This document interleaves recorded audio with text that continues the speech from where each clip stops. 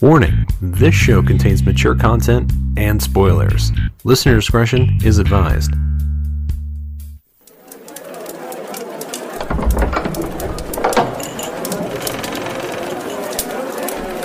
Greetings. Care for a story? One of heroes and villains? Of swords and sorcery? Of romance and treachery? Well, pull up a chair and have a listen.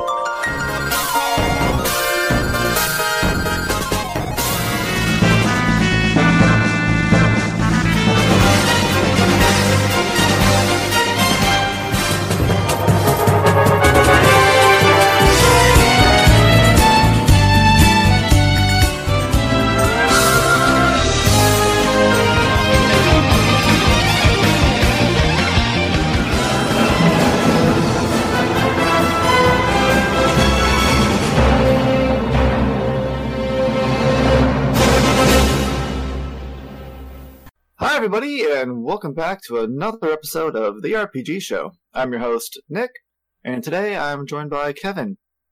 How you doing, man? Great. I'm glad you picked this game and decided to torture me. Well, you know, part of my job here, to run you through the ringer. Yeah, this was a tough one for me. It's one of those things where, like, you know, you play a game like Trails from Zero. Yeah, it definitely was the contrast. You could definitely Then you have to ground yourself with something like Trinity, Souls of Zill, and remember that it's not all rainbows and butterflies out there in the gaming world. You got some muck too. Yeah. Are you saying this is muck? I'm saying it's a guilty pleasure of mine. Okay.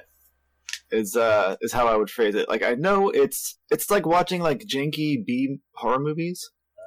Yeah. Like, they're not good, but I derive a lot of enjoyment out of them.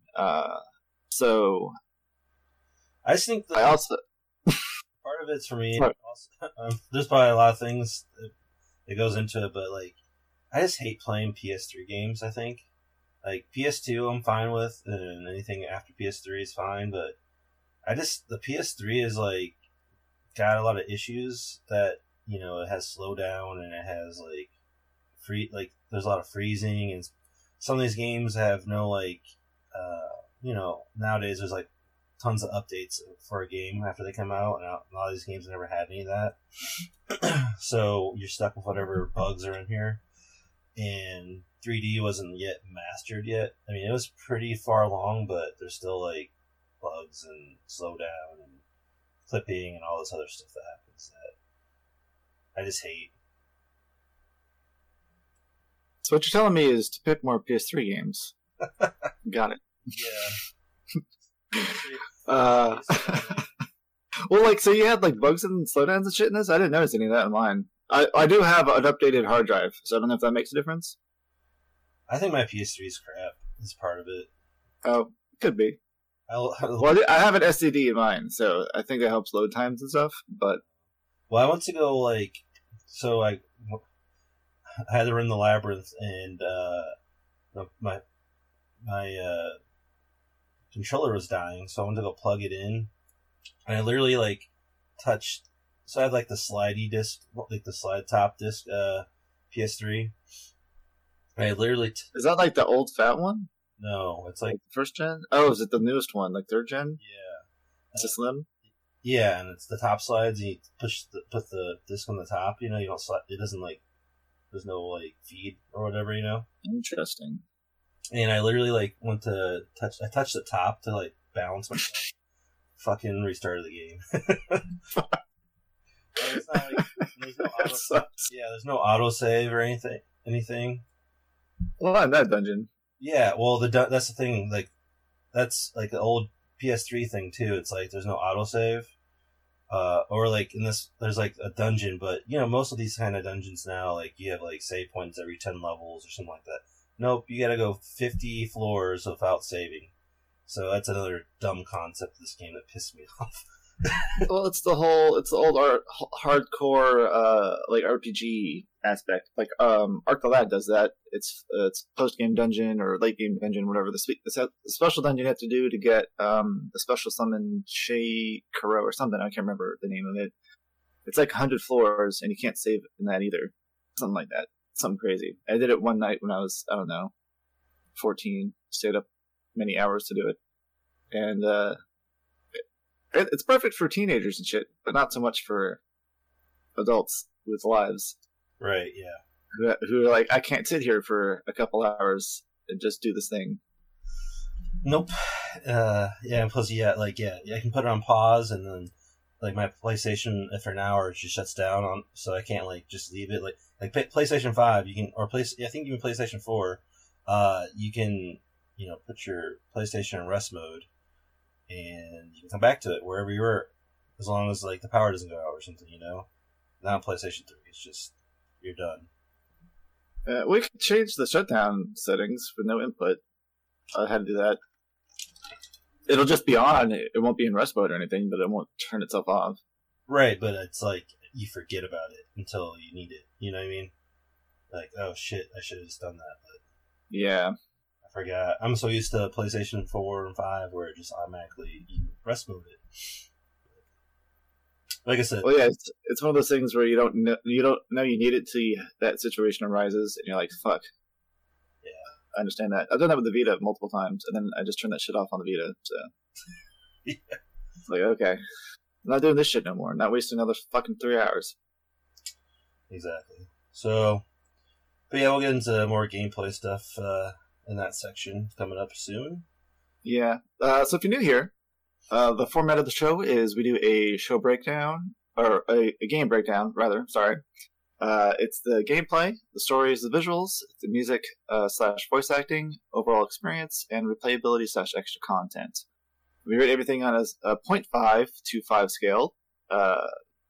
Kudos of Kevin, because he wanted 0.5s now to be that low. I added the 0.5s because I felt like, fuck it, why not? So I guess technically we got a 10-point scale or whatever, but it works itself out. Yeah, that's fine. It's more expansive. We don't do zeros because, in my opinion, if you put effort into something, it's not zero. However, if we also don't play like shovelware games, so it's impossible to have a zero rating on anything. If we were to play shovelware games and review them, then those would all be zero because those are all bullshit. Yeah, but there's no point of playing that. It's like, might as well just... That's for trophy hunters that have no, I don't want to say ethics, but they've got no respect for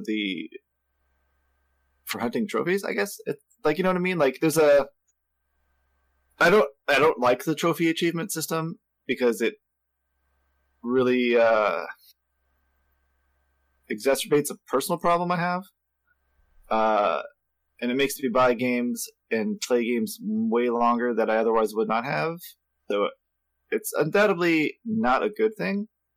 But there's also, like, fulfill that completion thing you got going on in your brain. That some people have that problem. But then you got, like, people that are scummy taking advantage of people who have that in a way higher, I guess, way worse issue than, like, you and I have, where, like, it doesn't matter what kind of trophy it is, they need to have it, especially if it's easy, because it inflates their numbers versus everybody else, so that means they're superior to everybody because they have trophies, even though they didn't actually do anything to get the trophies. They just paid $5 for a game, they gave them trophies after 10 minutes or whatever, and it's like, at that point, like, the value of a trophy is no longer the same, because it's not the same amount of effort put into it, kind of thing. And, like to be honest, like, I have played a couple of those games, and that's how I felt. Like, I was like, this kind of makes it feel not fulfilling at all, and so I haven't played, like, I won't play most shovelware games. There might be one or two that come out that, like, have some kind of interesting thing about it, that's funny or, I don't know, unique, that I might just do just to do, but I'm not going to play, like, 8 versions of the same game over and over. You know what I mean? I don't like doing Oh, for sure. You know what I mean? It's like, this is the same game about baseball. This is the same game about football. You know what I mean? Like Well, it's more egregious now because I don't know if you've seen like the Stroke the Animal or Jumping Animal games. no, I mean I've heard of them, but I haven't seen them. No. Yeah, it's like essentially a PNG on the screen or a JPEG or something, and you just press X or whatever the fuck for so many times, and then like a hand for the Stroke game. I guess a hand comes over and pets, quote unquote, the animal, and then the jumping ones just the animal moves up and down or something. And I guess they charge like $5 for this shit per stack, and they have like a stack for like the PS4, PS5, and then each region stack. And people waste money on this. And time. And But I guess what? We're all wasting time, I guess. Like, if you want to argue. Oh yeah, I mean I guess, but like it's like how people used to argue like are video games worth money, and you'd be like, well, like a comparison, you go to the movies, you spend 2 hours at the movie, it's like $10 per ticket, then you buy popcorn and shit or whatever. Yeah. And then you have like an experience for 2 hours. Is that worth the $20 you paid? Versus like you have an RPG, for example, that can run you 60 hours. And you pay $60 for it. The time investment versus whatever, blah blah blah blah blah. Like, is this ratio more valuable than this ratio? And I feel like that depends on like if you play the game with people, if it's a kind of game you can play with people and have fun with, or if like you go to movies with people and you have fun with the people in the movies or whatever. However you value that particular experience. But I don't think that there's any argument to be made that people spending $5 to press the button on a controller 2,000 times for 20 trophies is enjoyable at all. Like, I don't understand what you get out of it. Like, maybe I don't know. I don't even know that you get dopamine hits anymore for getting a trophy every 10 seconds. Right. Like, I don't know. To me, at that point, there's nothing valuable to be gleaned from that experience. And instead, it's more like feeding an addiction. So it's become more of an unhealthy thing, or the addiction being like for some reason these people think they have to top these leaderboards that only they care about.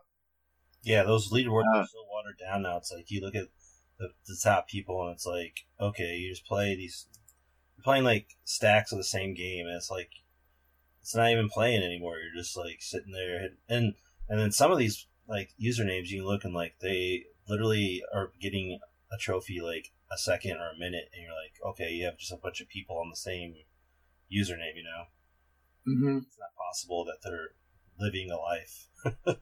Oh, definitely not. No. I do say there is like an argument to be made that there are some games that you can get like a platinum trophy in like an hour and 10 minutes or something. But I don't feel like those are shovelware games too much as compared to like the literal you do nothing games, because there's games like made by developers like Laika, who I bought some of their games before I knew what like the shovelware shit was, because I will go through the PSN sales and they'll be like, oh, this game is normally like $5, but it's $1. It can't be that bad, right? So I'll buy like 20 of these games for $1. And then later on, when I'm like looking for something to do, I'll look up. I'm like, oh yeah, I remember I bought one of these games, and it's like between something that's like took 80 hours. I want something like a palate cleanser or something light to just play and not really have to think too much about. And then you look up like a trophy list, and it's like, oh, this game takes an hour to beat, and you get most of the trophies for doing like the first 3 levels of this like 80 level game. Oh, okay, well, whatever. I'll just do that. But it's like an actual game still. Like, it's not like you could play the whole game. Like, there's actual content to the whole game. You just get all the trophies within like the first hour of the game. So it's not, to me, like, that's not shovelware. That's just front-loading trophies. And if you want to keep playing afterwards, you can, because sometimes the games have some fun to them. Sometimes they don't, because they're like platformers and shit. I'm not really a big platformer. But it's way more, or way less egregious to have those like on your profile as opposed to shit like jumping spider or pet the dog or something. And it's like unlike you, I've got a couple of Red games on my profile. I don't think I have any like thing like Mayo. My name is Mayo or whatever. I own it, but I just haven't played it because. I think you have it on your profile, and that's just what you like. You just press the X a bunch or whatever, right? Too. Yeah, that's one of the ones I played when I was like, I think I was trying to get to 100 platinums, like that whatever year that was, and I was like, oh man, if I'm really gonna do this, I'm gonna have to like play some of these crappy games, and But after that, I was like, okay, I'm satisfied with my trophies. Now I'm just gonna play games I want to play, or games for the show, and that's the only games I'm gonna, trophy. So. That's fair. And speaking of trophies, the trophies in this game are not nice. No. We had a little... They don't respect your time, that's for sure. Definitely not. We had a little discussion pre-show where Kevin admitted he was attempting, possibly in vain, to split his perceptions of a game and separate them from the game itself, and then the trophy hunting experience, because they are and they can be two different, completely different experiences, wherein they can either bolster or take away from your enjoyment of the game itself. And in this particular case, I feel like any enjoyment Kevin might have had from this game was sapped because of the trophy hunting. Yeah. Not to say that he would have enjoyed this game very much in the first place, but if there was any enjoyment to be had chasing trophies in it, probably didn't help. Yeah, this was one of those games where the trophies were beat the game type trophies, and maybe get level 50 or something. But no, it's level 99, and it's run this labyrinth and do so many side quests. And I think part of it, once we get in the game, or I guess maybe story, chapter 2 and 3 are so much longer than 4 and 5. It's crazy. So I think if you maybe it's not, but it felt like it was super long, way long. I think chapter. No, for sure. Because there's I can't remember if it's chapter 2 or 3, but it's the one where you first start working as a mercenary, so probably chapter 2. Yeah. And you have to you go to a tavern, and they're like, oh, you have or you go to a venture guild or whatever. They're like, oh, you got a letter from the Diamond Skull military, so you gotta leave the town, go to the other ancient town, and then go to the stupid military place, and they're like, okay, we have a mission for you. So you go do the mission, and you come back, and then you're like, oh, we don't have any missions for you. You go do something else. So you have to go to another town, go to the adventuring guild. Maybe you get the prompt for the stupid next story mission. Maybe you don't. So you do something else. If you don't, and then you go to the Adventure Guild again, and you get the prompt finally. Then you go back to the Ancient, and you do that. I think you do 6 or 7 times. And it's we could have just done this twice. Yeah. Maybe. And that well, we'll get some more in the story, but a lot of that stuff just doesn't do anything for the plot in the long run. It just is padding the game. So yeah, that's where I got frustrated. That's part of my frustration too. It's okay, you're just padding the game in chapter 2 and 3, where this is probably a 10-hour game, and they padded it out to 50 hours with all the other crap they have in there. Especially, well, if you're a trophy hunter, definitely, but for the main game, I bet you it's 30-hour game, but it could have been 10. Because the 4th chapter and the 5th chapter are just fly by. For sure. So, and I was man, if this was the whole game, I would have been fine with it. I would have respected, hey, this is a shorter game, there's not much here, blah, blah, blah, but, no, you guys disrespected my time and bloated it out, and they made some, I would say, poor story choices, in my opinion.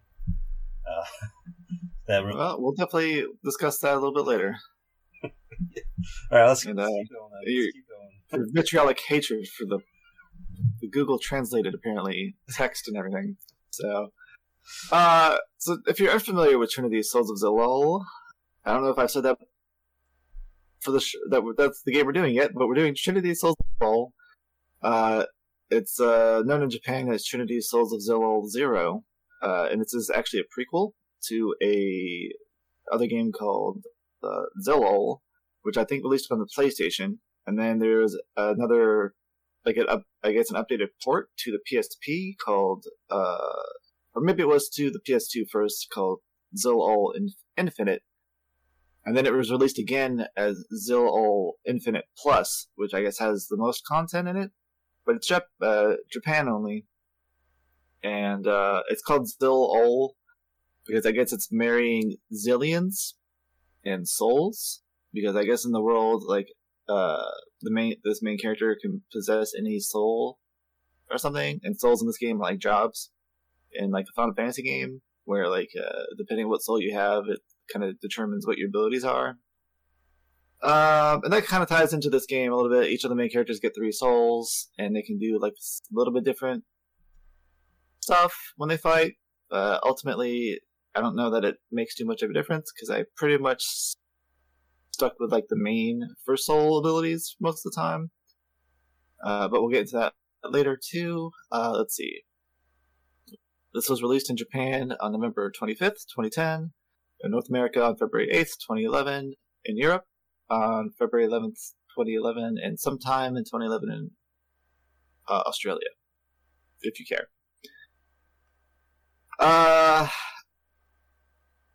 So, I guess a brief summary of this game would be, if you're familiar with Dynasty Warriors, it's because it's produced by, or developed by Omega Force.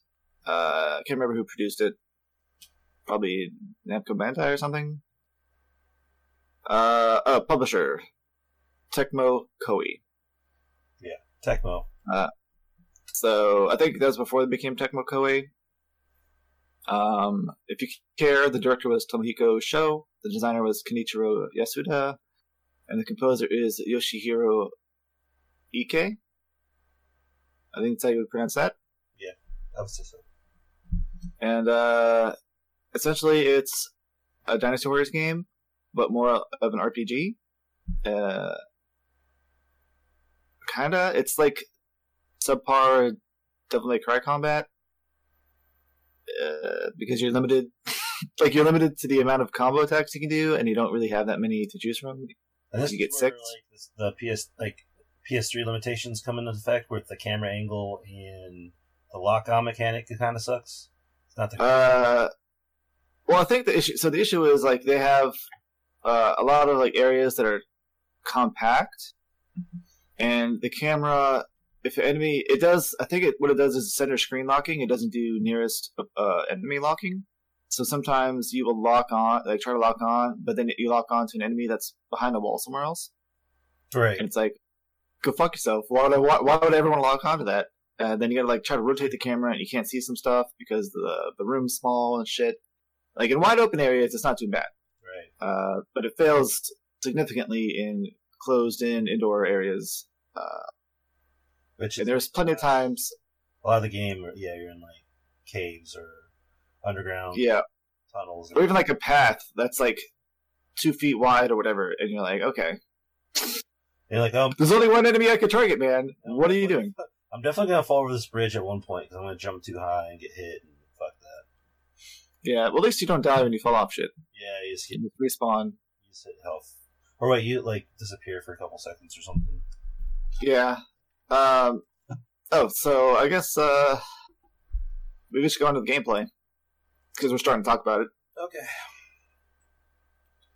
Gameplay time. Woo! Yeah, Kevin's favorite. So I guess we'll talk about the battle system first. Like you were saying, it's Dynasty Warriors like. But you start off with one character, you eventually get 3, and I think, as we were talking earlier, it's padded out where it takes way too long just to get your party, and the reasons you get the party are not the best. Like, Dagda is stuck in a hole, and he can't get out, because he's still hungry, so... The issue is he fell in a big ass hole and he got hungry because he's stuck in the hole. He couldn't. It's not because he was hungry that he couldn't get out. All right. Okay. I feel like he could have got out if he tried. But I'm just saying, like, it's not that deep of a hole. Like, they didn't make the hole as deep. I know he's a big guy. I feel, but anyways, that's besides the point. Anyways, so yeah, you got 3 different characters, and they all have their unique abilities or skills. That's what they call them in this game. And you assign each of those skills to square, triangle, or circle. And then you can have assign 3 abilities, and then if there's also a second list of abilities you can assign. So if you hit I think it's R1 or R2, one of the trigger buttons, it'll switch to those button presses you can use. And each one, so basically everyone has 6 moves they can use, and I think there's 9 total skills, right? Or is it more than that?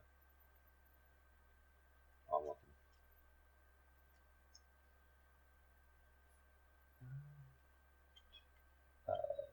12 total skills that you can use. So you basically get to use half, so you gotta find what your favorites are, what works the best.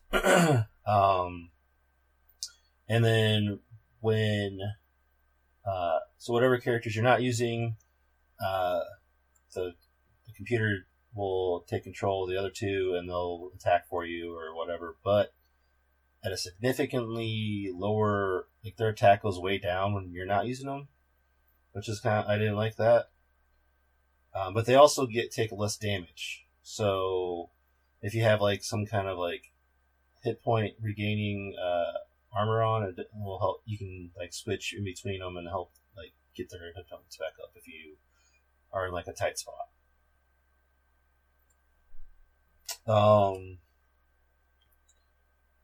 Anything else you want to add on that part of it,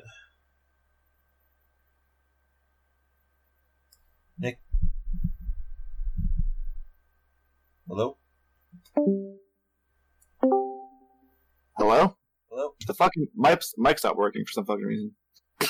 Oh, it is now. Yeah, I was trying to talk, and nothing was working. Fucking Discord.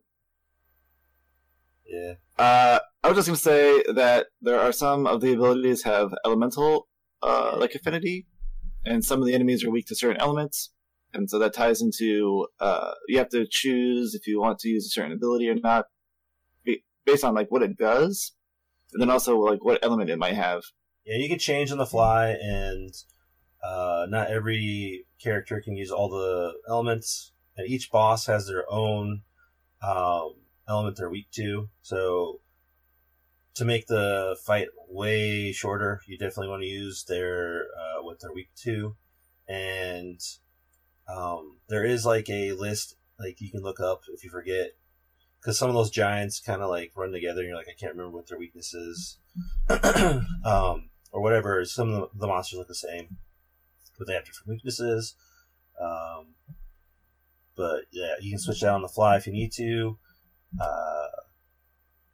What else? You can also level them up with slow points. So they can all be leveled up 3 times, or I guess twice, because they start at level 1. Yeah, twice. Yep. And then, actually, no, they start at level 0. Do they? And then, because you have to learn them. Oh yeah. Occasionally, and then you learn it, and then you can use it, and then you can level up 2 more times, kind of you thing. Start with basically the soul of your starting soul. So Arius is Rune Fighter, Dagda is Mighty Blow, and Selena's Trickster. And they start off with 1 skill basically, and then to get more skills, for the most part you buy them from the Magic Guild, but there's some you can only get in a quest. The last ones I think you only get in a quest. Also I wanted to add is that when you're battling some of these monsters, they'll have they'll be shiny or sparkly or whatever you want to say, and their weakness is not the same. The only way I learned this was going through the labyrinth 3 times, because I was trying to use their weakness against them and it wasn't working, so I just started trying everything else, and I'm sometimes it was the exact opposite of their weakness, and sometimes it was something off altogether. So I don't know if there was a rhyme or reason to it. Yeah, there was a tutorial in the second dungeon, or something, or the third. One of them where they're hey, if you see an enemy that looks like this, it means they're stronger. They're guaranteed to drop a rare item or something, and their weakness is not necessarily the same. Right. Yeah, but it's you don't really have to worry about that until way late in the game. So I definitely forgot about that little tidbit. Yeah, when they show up, they're normally on a normal enemy anyway, so yeah, they might live a little longer, but you kill them just the same with normal attacks. Occasionally, they'll be on a mini boss enemy, and those are more difficult to fight because they'll have increased health and defense, and they'll do more damage. But then also, we said before, the element you're expecting to be using on them that's strong is not anymore. So you have to be like, fuck, which character do I use? Let me cycle through everybody real quick. And then when they really want to fuck you is when you're in the labyrinth, or there's a couple other times in the game, but the boss will be shiny, and then halfway through, you take half their life away, they'll get red and with rage, and they'll also increase their defense and attack, so like double as dangerous. So those aren't as fun either when you have those. But I did learn that the thing you didn't touch on yet, the soul burst. If you soul burst an enraged enemy, they get put into the stunlock state thing. Yes. The burst state or whatever, and you can knock them out of the enraging. So yes, that's another part of battle system is the soul burst, which I don't think you get till what, second or third chapter. No, you get it at the very beginning. You just don't do anything with it really, like because it's not powered up enough to like really be useful. And then when you get like your full party of 3, then it does more. I guess it has a wider range or whatever. Yeah, upgrades like 3 times. But I think it only stun locks when you have all 3 of them, if I'm not mistaken. That would make sense. But yeah, I definitely learned that as well. When you're fighting like those super powerful bosses in the labyrinth, like sometimes you just like. That's when I learned the whole magic arrow trick. You'll magic arrow them to get your Trinity attack all the way built up, and then unleash it, and then you can just wail on them for like 10 seconds, and then rinse, repeat.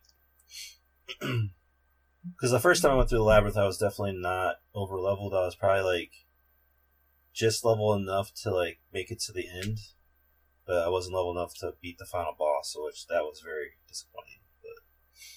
But anything else on battling? I just want to touch on, I guess, like each of the characters. Okay, sure. You said can do different stuff, but I guess to go a little bit more in depth on that, like Arius is your only magician. He's the only one that can use magic, but he is more like middle of the road, jack of all trades kind of guy. And then Dagda is your like tank, brawler, powerhouse character, so he's slower, but he does usually more damage, and he has abilities that lets him take more hits and shit. Mm-hmm. And then Selene is like your rogue character, so she's more agile. She gets like double jumps, and she can like dash in the air and shit. So she's really useful for like getting through areas quick as fuck. Because when I was playing, I just would switch to her, then like double jump, and then dash, dash, dash, land on the ground, double jump, dash, dash, dash, and usually you would just bypass all the stupid mobs. Yep. And get to the end of the fucking dungeon to complete the quest. I did notice occasionally, though, like if you're too close to an enemy, you would just like dash into them, which is super fucking annoying when I was going through the labyrinth. Because I started doing that in certain areas, and I just said, fuck it, and I put on a piece of gear that like give for movement 5. Yep. And I was like, I just run by everybody, then eat my ass. So I did find I used Arius most of the game. I didn't use Dagda as much at the beginning, but he was way more useful near the end of the game. Yeah. For some reason, just it felt like he was doing way more damage than everybody else when he was like fully upgraded and shit. And I'm not sure what breaks your block, but Dagda usually could like hold his block to most attacks. So yeah, that's another part of it. You can dash your way out of danger, or you can also like just block.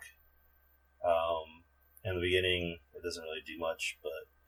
Like those what are those monsters that would spin up? Like, what was it called? Snails? Yeah, snails did it. Some of them shot fire. Like the basilisks? Yeah, the basilisks.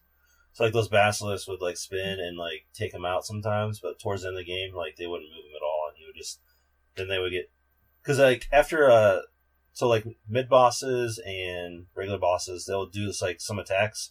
And there's like an opening for them to get hit with their weakness. That's when you want to use their weak, like whatever their element is weak to. And if you time it right, then they are stun locked for like 3 to 5 seconds. Or so there's other ways you can extend it. Sometimes, but that's what you want to do is time it with those characters. And it's super important because it feels like. When you on a lot of monsters, when you hit them when they're not in this little like stun animation thing, and it shows for sure when they're in it because there's like a blue circle that shows up on them, and as it closes towards itself towards the center, it gets like more red. Yeah. So the time is running out or whatever. But it feels like when you attack them without this circle up, you do like half damage, but when you're actually hitting them with the circle up, you do your normal damage, or maybe it's you do normal damage before and you do like double damage after. Whatever it is, it's a big damage increase, so you want to make sure you exploit it as much as possible. Which becomes, like, I guess, the whole cycle of how you fight bosses. Right. You can use items in battle. For the most part, you don't really need them too much. So there is recovery medicine and revival medicine, but you only get 5 of those, and I don't think there's a way to increase, unless I missed it, how many you can hold, which would have been very nice for that labyrinth, but of course, it's a challenge. Yeah, it's a challenge, definitely a challenge. I mean, you can find some in treasure chests randomly, if you remember where the treasure chests are, and you want to go through that whole rigmarole. Which, when I first run through, I definitely was like saving up my revival and recovery medicines. So every time you're KO'd, your hit points max goes down. I'm not sure how much, like 10% or something maybe. It looked like a fifth. Maybe that's what it was. I think you die 5 times and you're like down to like, I don't know, an inch left on your bar every time. So yeah, if you do that, you can use your revival medicine and it'll take that bar all the way back to normal. Whereas a recovery medicine will just take one of those bars away. So you want to make sure you're using you want to save your revival medicine for like the end. But if all 3 of your characters are dead at the same time, it's game over. So right. You have to like balance that. Like you can be fighting something, and 2 of your characters can be dying, and you can run around avoiding attacks and wait for them to come back up before you like invest yourself again. Yeah. And sometimes that's a good strategy, but other times it's not because the enemy you're fighting one-shots you anyway. So you're like, I don't know what I'm doing. But the game is not too unforgiving where you don't get total game over. You can just restart from the start of the level. So that was nice. Depending where you're at. So if you're like fighting the boss, you start at the screen before, or like the entrance to the boss. Right. So it's not. The other times I ever died was against bosses, and it usually was against gold dragons.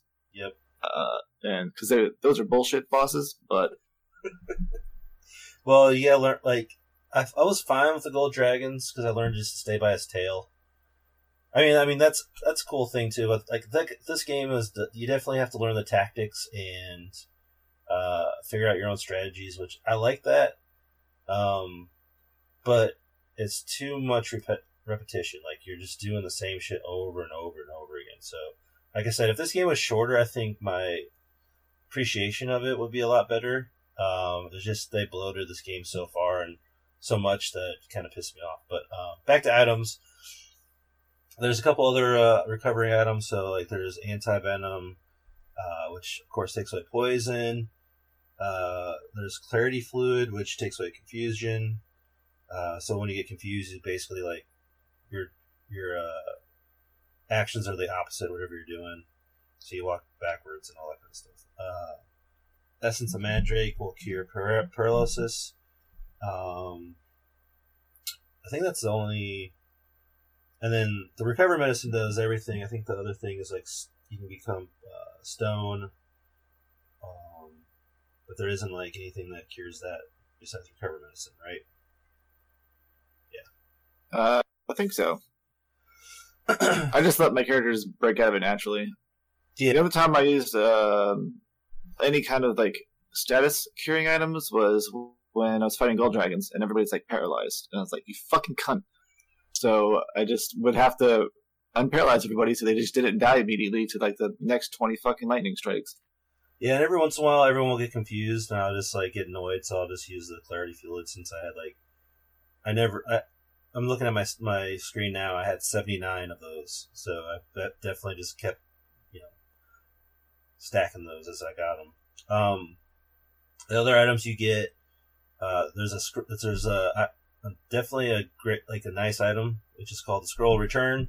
So you can use it anywhere in a dungeon to return to the start of the dungeon or out of the dungeon. I can't remember which one it is, but it makes you leave, yeah.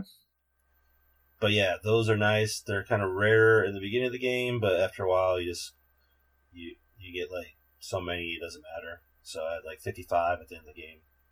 You just buy them too. Yeah, you can buy them too. But I don't think I ever needed to. I did. I bought like a full stack of like 90. And Okay. because I was using them all the time.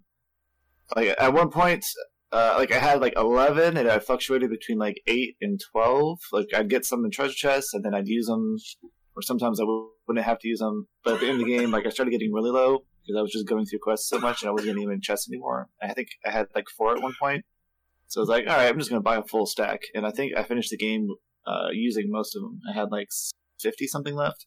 You know what? I think I did do that because basically money doesn't mean anything after a certain point. So I was like, I'll just buy 99 of these and not have to worry about them ever again.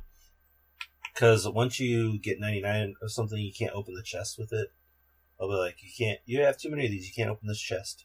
Which kind of is annoying if you have like recovery medicine. And it's like the first time you're going through a map. Because after you open a treasure chest the first time, it always shows up on the map. But if you don't open it, even though you try to, it won't show up on the map. So that was annoying. I'm like, okay, I gotta go get hit by something. Use recover medicine real quick, and I'll run back. I mean, I guess it wasn't really that big of a deal looking back on it, but I don't know. It was annoying at the time, definitely. Speaking of items, there's also like randomly, well, not randomly, pseudo-randomly, there'll be like random blue or white glowing spots in the ground, and those will have random shit. But it depends where you're at. Some locations, they'll be in a marked spot, and they show up every time, and they're quest items. And then other locations, they're just random shit. But they'll show up on the map, too. I also noticed that the first time you run a dungeon, there's way more treasure chests, and then they like disappear sometimes. The second time you run through the dungeon. I think that might be because sometimes you have fixed items in chests. Usually, like, they're unique items. Like, there's one, which is, I don't know why it sticks in my head, but it's I think it's the underground crypt. So the first time I ran through that, there was like treasure chests in that very first like area where you like have to jump over like the gate. Yeah. And then they're not there anymore. Never again. I'm like, what?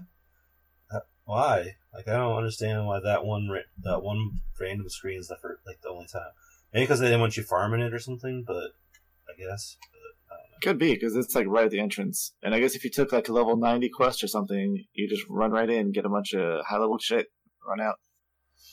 Right. That's what. Which is a strategy people hosted on GameFAQs anyway for getting stronger gear. But I'm like, why? I don't know why you would do that. I never needed anything like that. So yeah, a lot of those items you find on the ground are part of quests you can get from the Adventurers Guild later on. So you can stack those. Well, yeah, you can pre-pick up items too. Yeah. But the quests you get are random. So sometimes you may have a quest item already, and you accept the quest, and like, oh, you have it already. Here you go. Yeah. And you turn the quest in right then. Yeah, some are regular items, some are quest items, which is weird, but okay. And you can sell the regular items for money if you want, but I just hoarded them all for quests near the end to pop that trophy. But that was worthless anyway, because since the quests are random, I got maybe 3 like spawns of a quest item procurement thing that I was able to use, and the rest of the shit I just holding on to for no reason. I could have sold them for money earlier. Yep.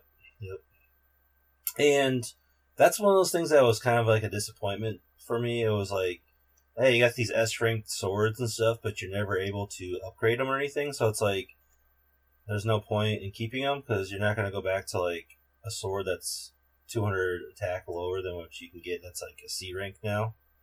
So I was like, oh, they have some cool like status effects, but you can't really use them anymore.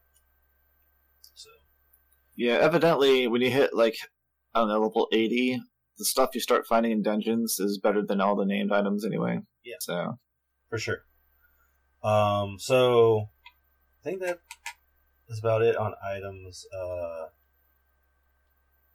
Like we can get to equipment, so everyone has a sword, or so Ares has a sword, Dagda has some kind of claw gauntlets, I'd say. Gauntlets or something that goes on his wrists, and Selene or Selene, or how do you say it? They say Selene in the game, so. Oh, they do? Okay. Yeah, each it looks like each syllable is said, so like Selene for some reason. Selene. It might be because she's like a Darkeneth or whatever the fuck. I don't know. Yeah. Yeah, there's... But it definitely reads as Selene if you're looking at it. Yeah, so that's how, maybe I just ignored it the whole game and just said Selene or Selene in my head. But anyway, Selene has daggers or knives or whatever you want to call them. And then everyone can have an armlet, a ring, and a necklace, talisman, or something like that as their equipment. And they all do various different things, or they do nothing, depending if they're high level or not. You know, some of them give you different types of, adds a different type of attack, like elemental attack to your sword, or immunity to the one, immunity percentage, which it's like, why can't you just do yes or no? I don't like this, like 56% of the time you'll be immune, but the other half you're not. Just another layer of dumpster diving, dungeon grinding, equipment, random RNG bullshit. Some of them you can get, which are what you want, are well, if you're going for the platinum trophy, it's like give you a high experience or a plus experience, and then SP, which by the time I would say don't try to grind for SP if you're going for the platinum trophy, because you'll have 900. Well, I had 99,999, and it was maxed out by the time I got to level 99. So you don't really have to worry about it. You'll get all those skills before you hit 99. So yeah, I think we touched on that, but all the attacks and everything you upgrade with the spirit points, I think is what they are. It's probably soul points. Soul points. You're right. Yeah. I don't think they just say SP the whole time, but my assumption would be soul points because you level up the soul or whatever. Yeah. So each town, most towns have an adventurers guild, a shop, and a mages guild, and a tavern. Some will not have like a mages guild, some will not have an adventurers guild. Well, like one or two or something like that. But most of them have those. And then Liberdam, which I think is the starting town, has an arena, and after so many quests, the Figo Estate pops up, which is basically where you go play some mini games of blackjack, or you play Magic Chest. And that's your favorite one. Yeah, it's easy. I definitely played that for like a couple hours just to max out my medals, and so I can get all the prizes. So depending on what chapter you're on, there's some high level U-ranked weaponry and equipment you can get. So it's very nice because, like, basically after I did that until like chapter 5, I didn't need any other armor because I got these rings that, like, they're called meat-like stone rings, and hit points will regenerate during battle level 4. So basically everyone was kind of like, I didn't ever have to heal anybody anymore, which is nice. Until I got to Labyrinth. Labyrinth is a bitch. So, but anyways, you get medals for winning, and you can buy them if you want. So a lot of the strategy guides said you could just buy the medals, but whatever, I was stubborn at the time, and I just won them all. Did you buy them at the end of the game? Yes, I bought them at the end of the game. There's no way. I'm going to play Magic Chess for hours just to get enough for $100,000 or 100,000 medals or whatever for the trophy, and then buy the rest. Yeah. Shit. Like, there was time when what I did was I was grinding experience at the end of the game. I bought each of the weighted bracers, whatever the fuck they're called, for the experience boost, and I kept that on everybody, and that like put me down the whole, like, what, I don't know, 12,000. or 1,200 or whatever the fuck it is medals, but ultimately it wasn't that bad. And yes, I bought that, grinded money, grinded experience to level up, and I just bought medals as I had the money for them. Okay. Yeah, so those are two ways you can do it. So the Adventurers Guild basically is where you go to get all your quests. Most of the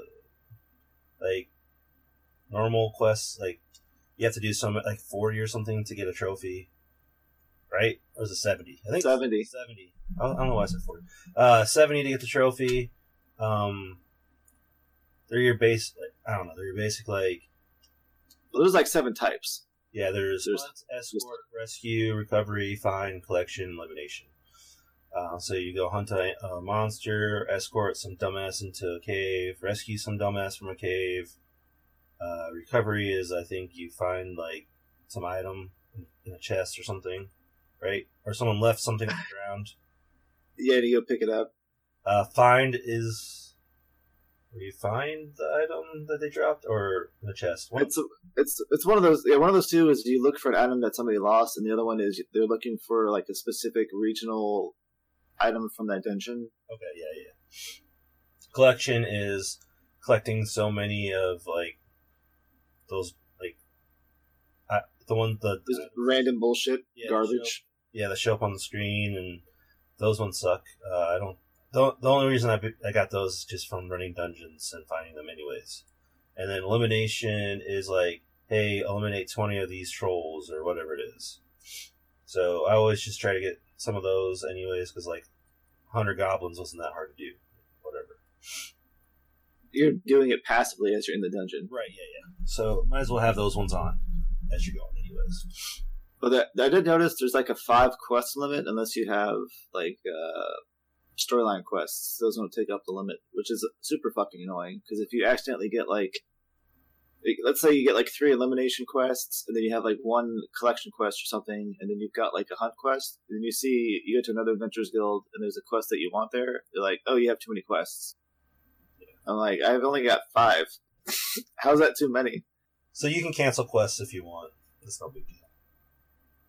But you also get, so the tavern is where you go hear local rumors or whatever, and you can talk to some NPCs, and this is where you get some of these, storyline quests that I think you have to do all of them from the taverns to get the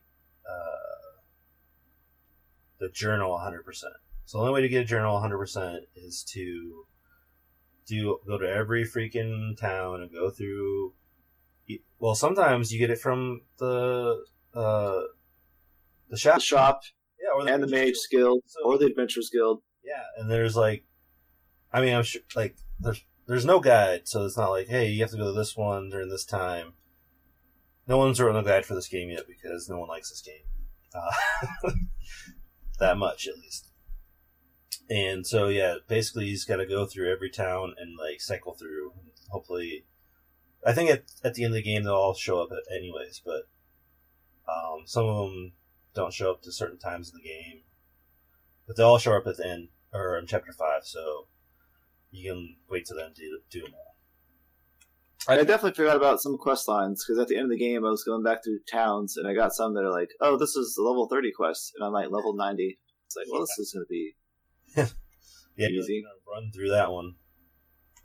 But so they all randomly take you to different. All those quests will take you to different dungeons you've been through the game for the story. So this is where you get the repetition of having to go through all these just to get. So this is where part of we were talking about where the trophy comes in, because one of the trophies is you have to have the whole journal filled out 100%, all the characters 100%, bestiary 100%. I don't know if the glossary is part of it. I think that's part of the main game. I didn't have to do the glossary, so I missed a thing. Apparently, you had to visit Orpheus or whatever at his cabin at one specific point of the game to have him give you a glossary entry, and I missed it. So that's the only one I missed, and I was that's kind of bullshit. Can you go back and get it? No. Oh, no shit. There was like a fucking... Oh my god. Yeah, it's when you first learn about the Dark Knights or whatever, you have to go talk to him about them. And he's like, oh yeah, I know something about Dark Knights. And then it brings up a Dark Knights glossary entry or something. I'm like, are you shitting? Holy shit, I'm glad I didn't miss that. Darkness, you mean? I don't know. It's like it's near the bottom. Something about Dark Knights or something. I don't know. Maybe Darkness. I can't tell you. Well, it's an alphabetical order. That's why I was like... Well, then I don't know. It could be something else, but it's definitely near the bottom, and it's just question marks. Because I only have like a 97% glossary. Shit. But that's not part of the trophy? Nope. Oh. Okay. I thought it was part of the trophy. I was going to be like, if I would have missed that trophy because of that one journal entry, I'd have been pissed. Or the glossary. Fuck that. But yeah, I got 100% glossary, so I must have done it at the right time then. Yeah, I spent 80 hours in this game, just so you know. I'm sorry. That's my game clock. Oh well. Half of that was playing Magic Chess, though. I bet you like 2 or 3 hours at most. Once I learned how to beat the game, there's like certain times you just back out where you're like, oh, this is not going to be a good one. But yeah, once you kind of figure out there's only so many screens of it, and you're like, oh, this is going to be an easy one, or this is going to be a hard one, or your timing gets good just because you've been playing for so long. Because it's like basically the Magic Quest game or Magic Box game. It's like there's a line and you gotta get it in a box, and when you hit X, depending on the screen, they react differently. So it's kind of frustrating at first, but once you kind of... Well, you're doing a little disservice to the description. So it's like you have a line that's on top of the screen, like a bar. Yeah. And in random parts of the bar, or certain areas are filled in a different color. You can have, I think blue is for ×2, red is for .5. Times half. And then you have, like, was it orange for ×3? Yeah. And then you have, like, a little needle that moves back and forth, left and right, or it just goes continuously in one direction, and, like, it hits the end and spawns back on the other side. And it goes at a variable speed. Sometimes it'll be really slow, and then sometimes it'll be like it'll run through the whole thing in like a second or two. And you have to press, I think it's cross or X to stop it. Yeah. And it still has velocity, so it doesn't stop immediately when you press the X button. It like you press X and it's like, okay, I'm gonna slow down. So depending on the speed, you have to just know when to press the button to give it how much distance to stop at before it gets to the area you want it to be in. Right, and sometimes it's super fucking slow, and you're like, this is easy. And then sometimes it's going at light speed, and you're like, I'm fucked. Right.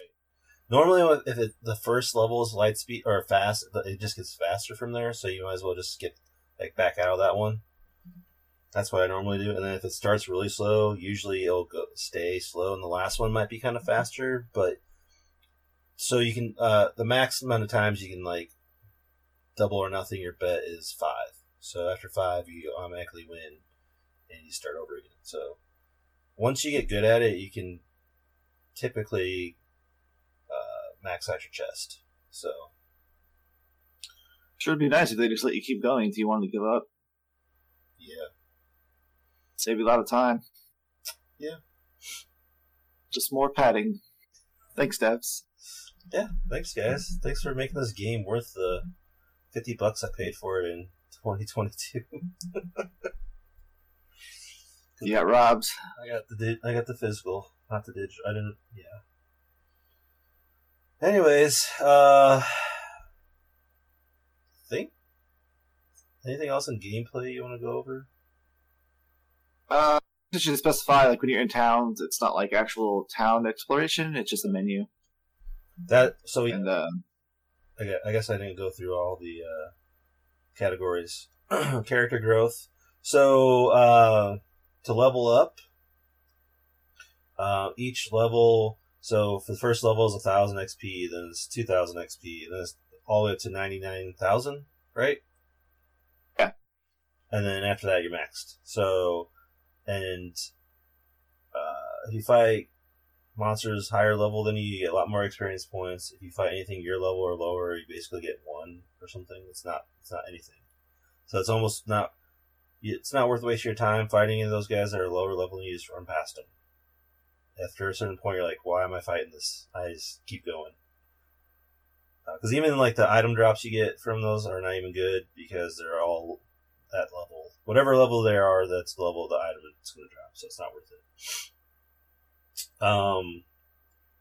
So we talked about the mini games, which is Magic Chess, Blackjack. Is there anything else? That's it. I guess you can, if you want to include like all the side questing, like from the Adventurers Guild, those are kind of mini games, I guess, to a degree. Because that's like the main game. That's what the game is. Oh, it's just optional. Like the arena is also a side quest. Yeah, I'd say that, or a mini game, because that's what you start off as in the beginning of the game. Is like you're a gladiator, and you have to do a few in the very beginning. But after that, it's like you just go back and fight whenever. And some of them will give you level appropriate gear.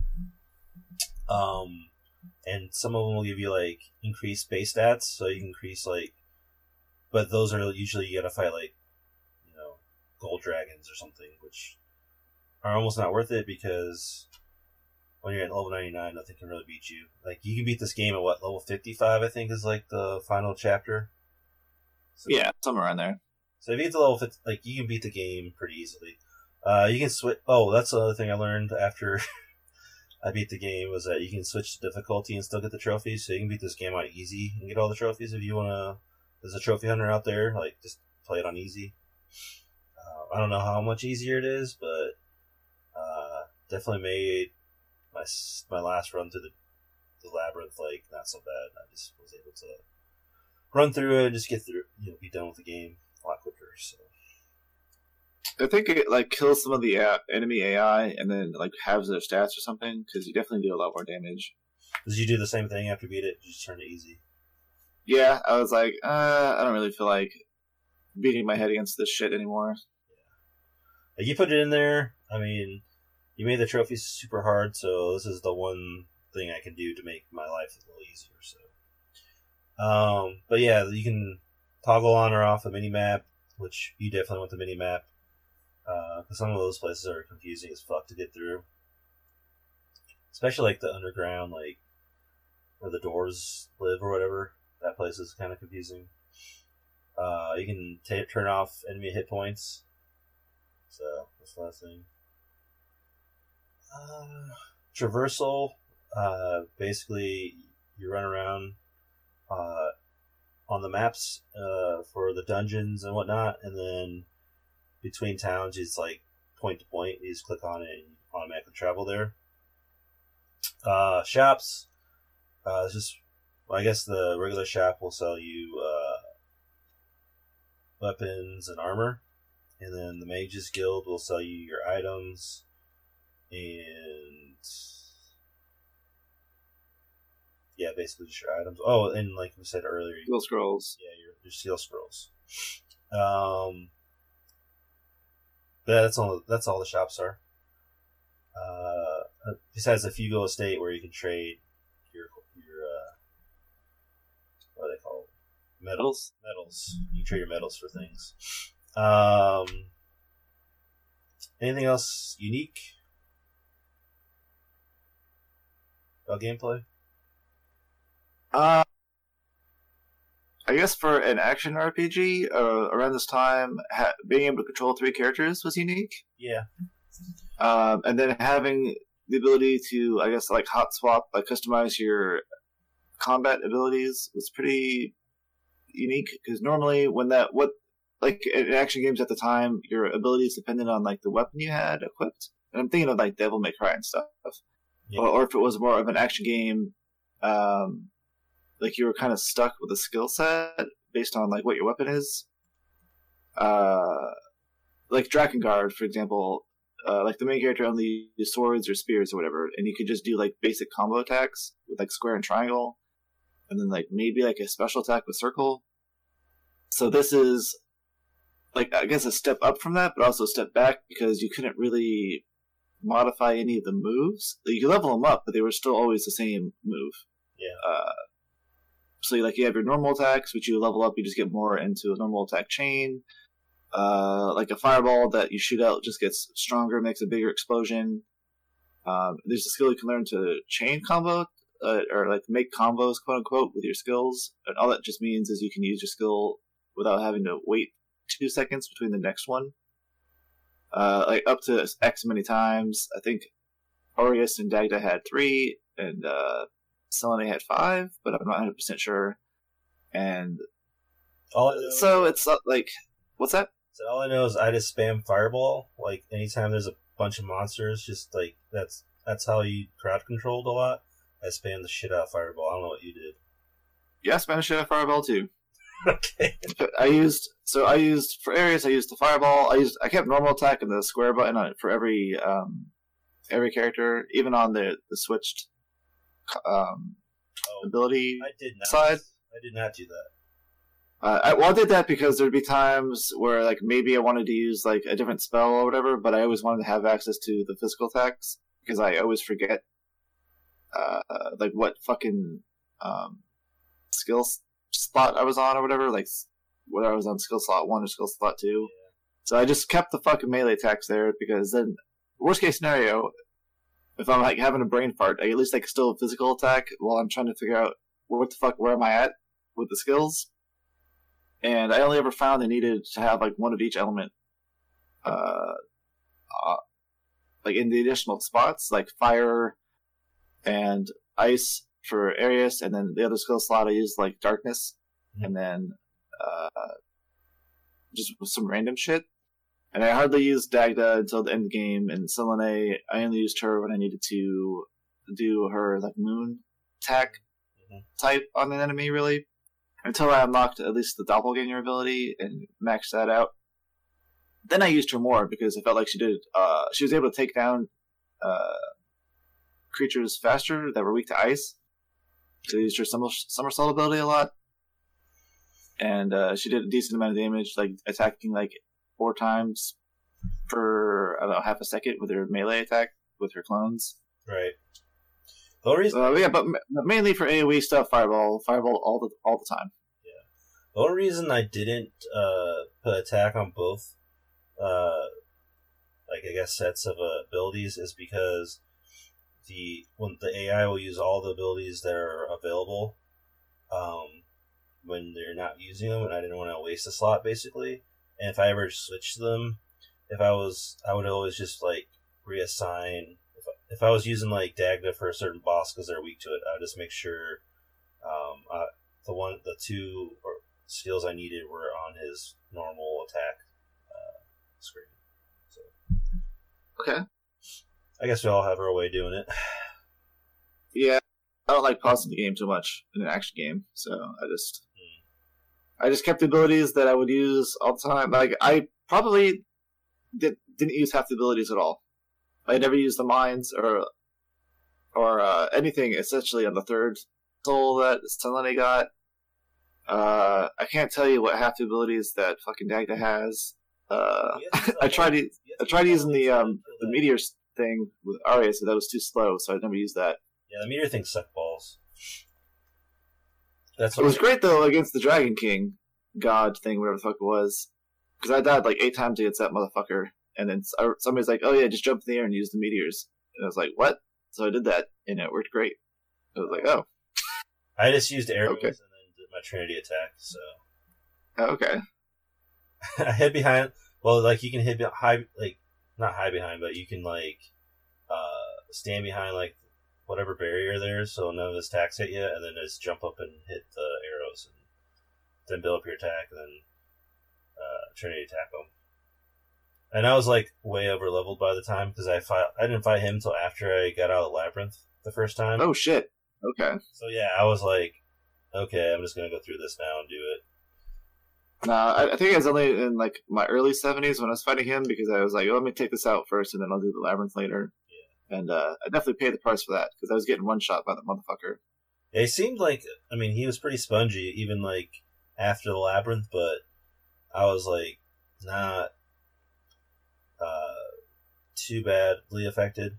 Like maybe I had to use 1 or 2 potions or something, but nothing like. Damn. Yeah. No, I definitely used all of my resources. I was like, let me turn this shit to easy too. Oh yeah, I definitely did not do that. But yeah, then the end game was kind of laughable. I that's one thing I don't like about games when they do that. It's like, don't give me like post game shit before I beat the game. You know? Yeah. It's like now the game's like just laughably easy, and like watching Arius get his ass kicked in like that scene, you're like, no. But anyways, that's just part of the gaming. I know. But anyways, we can go and grade it, unless there's something else. No, pretty much covers everything. There might be. I mean, there's always stuff we miss, but I highly doubt anybody's going to be like, hey guys, in that Trinity Soul review, you missed this important thing. Yeah. If anybody plays this because of us, I'd be surprised. So. Well, I'm definitely not going to give it glowing reviews. I mean, it might be something. It's one of those games like I had no idea about, and I think I wrote this down overall, but I could say it now. But like, it's not like a hidden gem, I would say. It's more like finding like that lost sock in the dryer. Like that's nice. And I have both socks, but it's not like super exciting. That's how I would say it. So I'm not sure how you feel about it. I guess like I said, I don't know if I was saying this earlier on pre-show or if I said it here on the actual show, where I think it's like a B movie. Oh yeah. Like a B horror movie, where it's not great, but at least for me, it's a guilty pleasure, and I can definitely get some enjoyment out of it. Yeah. But I'm not. And you have to be partial to this kind of stuff to really like it. I think that's part of my problem too. It's like I'm not a action RPG type like a game. Like I don't mind them, but it's not my favorite. I'd rather play a traditional turn-based, But it's fine to mix it up every once in a while. Like I definitely like Star Ocean way more than this. I like that battle system a lot. The one we're playing for the next show, like that's really fun compared to Tales, like that. Oh, for sure. It's odd. Like, it's an odd feeling for me, like to be playing an RPG where battles literally can take like 5 seconds. And I'm like, oh shit! It's so much breezier. I don't know what the fuck just happened. Yeah, it's like all on screen. There's no like cut to a battle. Which I don't remember. Did Tales have that? The last Tales game we played? It did. Yeah. You had overworld enemies, and then like you got into this like battle arena, and you fought them, and then you left the battle arena because there was like the whole like post battle like cutscene shit where they're like, oh yeah, we did it, and you got like your item drops, your experience things or whatever. Yeah, don't do that. Like have one or the other. Don't make me go into a separate screen because that takes way too damn long. Unless you're doing a traditional RPG, right? Then it's allowed because you're setting up a strategy thing, right? Yeah. Obviously, we have the capabilities to do combat like simultaneously, like as you're exploring. So just keep it that way. Yeah, I think like the way they've done it best so far is like Final Fantasy VII Remake, the Yuffie version. Yeah, that was like the most fun I've had with action RPG. Because you start with basic attacks and you definitely build up, and like then you feel like a badass. Like that's how I want to feel when I'm playing these games, not like I don't know. I feel like at a certain point, like some of these enemies should just be like instant death, instead of having like to grind them all. Even though like I'm way higher level than them, like so in this game, like that's one of the things like annoy the crap out of me. It's like I'm 30 levels ahead of you, but it still takes like 5 hits to kill you. Like that's annoying. Yeah. So it should you should scale over as you level up, the enemies should just be, Well, like trails where you hit an overall enemy and they just explode. Yeah. Like, give me my time. Don't waste my time. So. I get down with that.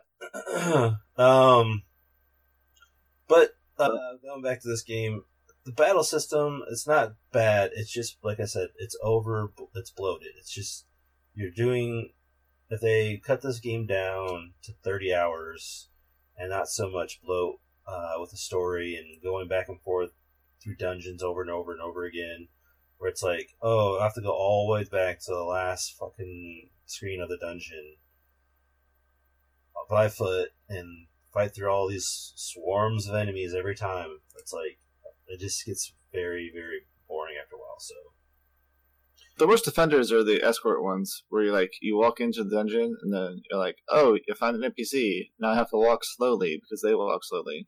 And right. Most of them, you can teleport after you find them. I found that out. I was like, I'm just gonna. Well, yeah, it depends. It depends if you're doing like a find or a rescue or whatever the fuck it is. Yeah. Because sometimes you could, like you said, you could find them and they're like, oh, cool, thanks for letting me know, and they leave. Yeah. And it's like, quest complete, and you can get the fuck out. But then other times it's just like, oh, I need help getting out of here. Can you get me to the entrance? And you're like, you got in here by yourself, man. And you're like, you can definitely get out. You're like, no. And then you try to use your scroll, and you're like, you can't use your scroll. And you're like, God damn it. Okay. So yeah, I think to me the gameplay, I don't want to be too hard on it, but well, I'm giving it a 2.5. So okay. Then I'm gonna give it a 2.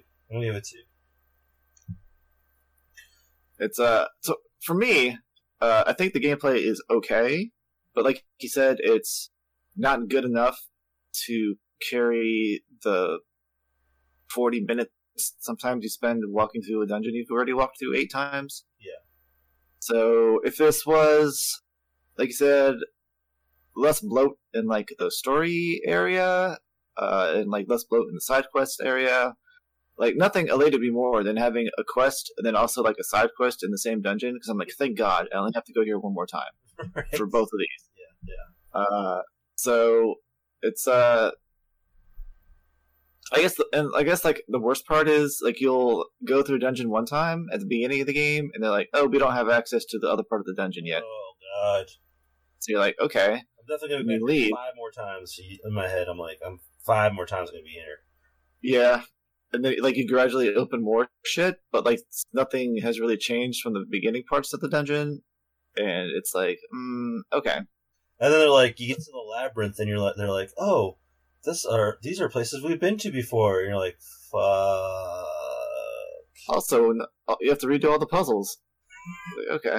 Yeah, all the switches and everything you hit, yeah, you gotta do those again too. Oh. Maps are all Shadow of War? Fog of War? They're all Fog of War again, so you don't know where shit's at if you haven't been there enough. There's the screen in that labyrinth I was happy about, and it's the one where it's a straight line. You're like, oh, okay, thanks for giving me one of these. Mm-hmm. I ran past all those motherfuckers. I'm like, I am not fighting you. Nope. No. Oh yeah. Nope. Bye. Like all the chests respawn, but I'm like, at this point, I just want to go to the end and kill the big bad at the end. I don't care. Yeah. This is my last thing I'm doing. Yeah, because like most of the chests, you're like, oh great, another revive potion that I don't need. Yeah, it's like, oh look, I can cure paralysis with this. Wonderful. Yeah. I don't give a shit. All right.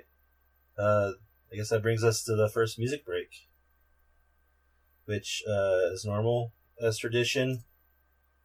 It's main theme, Brent's pick, and this should be the one from the opening screen, which is The Odyssey Begins, right? Sounds right to me. So yeah, this is Brent's pick. The Odyssey Begins.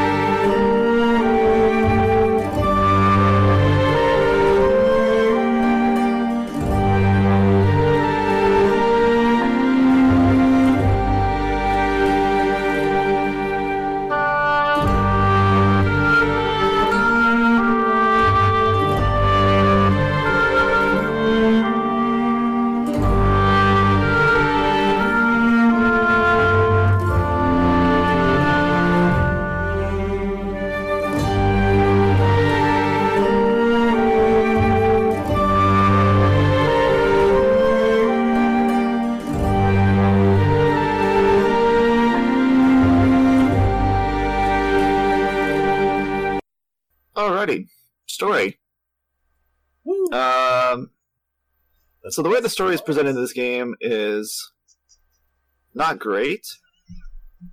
You have brief story moments that are punctuated with long dungeon delves, and then you get out and like the story doesn't really progress too much because you have to go through so many like a bunch of dungeons usually each chapter and look for like random the hell are those things called? Not Deus Ex Machinas, but the other thing, the fucking MacGuffins. Yeah. And like you just look for random shit, and then after finding so much random shit, they're like, "Oh, we can go on to the next part of the story now." And if they removed a lot of that fat and like really slimmed it down, it would have been a decent story. Because it's a typical revenge plot, and it's in a world where it's almost like nothing goes right for anybody. So a lot of people are just lackadaisical about a lot of stuff and not really looking towards the future, which is probably not a good way for your citizenry to be, but it is the way it is. Your main character, Arius, is the grandson of this emperor named Baelor, who evidently, by all accounts, used to be a really nice guy until something happened. I guess his wife got killed, and he became evil. And the previous emperor he was serving, just trusted him because he was like so strong and so like good or whatever that he. To prove his loyalty, he had him like burn half his face off. And after that point, he I guess became jaded and distrustful of the emperor. And I don't remember exactly the circumstances, but somehow the old emperor got removed, and he became the new emperor. Pretty sure he killed him. I would not doubt it, but they don't really touch on that too much. It's like I think at the beginning of the game they talk about it or something. And that was like, what, 80 hours ago? Yep. So it's not really important. All you need to know is that he's the emperor now, and he's kind of a dick. And to exacerbate that, he's got this like second in command, right hand man, mage guy named Zophar or something, or Zophor. Yep. Zophar. Who somehow has the ability to peer into the future, and he makes these prophecies about stuff. And that's how Baelor has kept his dominance. He uses this guy's foresight to like make the right moves to really cement his rule as like the emperor. And his dream is to become the ruler of the entire world. And he's presented by this prophecy by Zophar that's like, hey, just to let you know, you're going to get killed by one of your grandsons. And because this is now a prophecy, of course he does everything he can to make sure the prophecy happens by going out of his way to kill his daughter and her unborn child, and then also the son that he has and his quote-unquote illegitimate love child with an elf. So his son is a half-elf. And, of course, by doing this, he actually ensures the prophecy happens because he instills a hatred into Arius, who is the grandson who manages to escape with his elf mom and his, like, step-adopted brother, who's also half-elf. And so Baelor's son Lug was like hailed as the White Knight or like White Prince or whatever, Prince of Goodness and shit. And so he was obviously well liked, and people were surprised when he was murdered. And I guess the same for his daughter. She wasn't a bad person either, but was also murdered. But Arius managed to escape, watching like this scene unfold where his father's murdered by his grandfather, and he swears vengeance against him. And then, I don't know, 10, 15 something odd years later, he is a gladiator in an arena in Liberdom. And he's training under this guy, I can't remember his name, not Dagmar. Darkin, or something, yeah. And, so he's been doing that for a while, and he makes friends with this other gladiator named, Dorado. And Dorado is seemingly untainted by the evils of the world. He's a nice, cheerful, happy-go-lucky, good guy. Yeah. And he, I guess because he's training partners with Arius, he tries to befriend him, but Arius is pretty standoffish. He's developed an attitude because of his built-up resentment and his, I guess, one goal he's had since his childhood of just revenge on Baelor. He's pushed everybody else away, and he relies on only himself. I guess he can't figure he trusts anybody because there's a bounty on his head.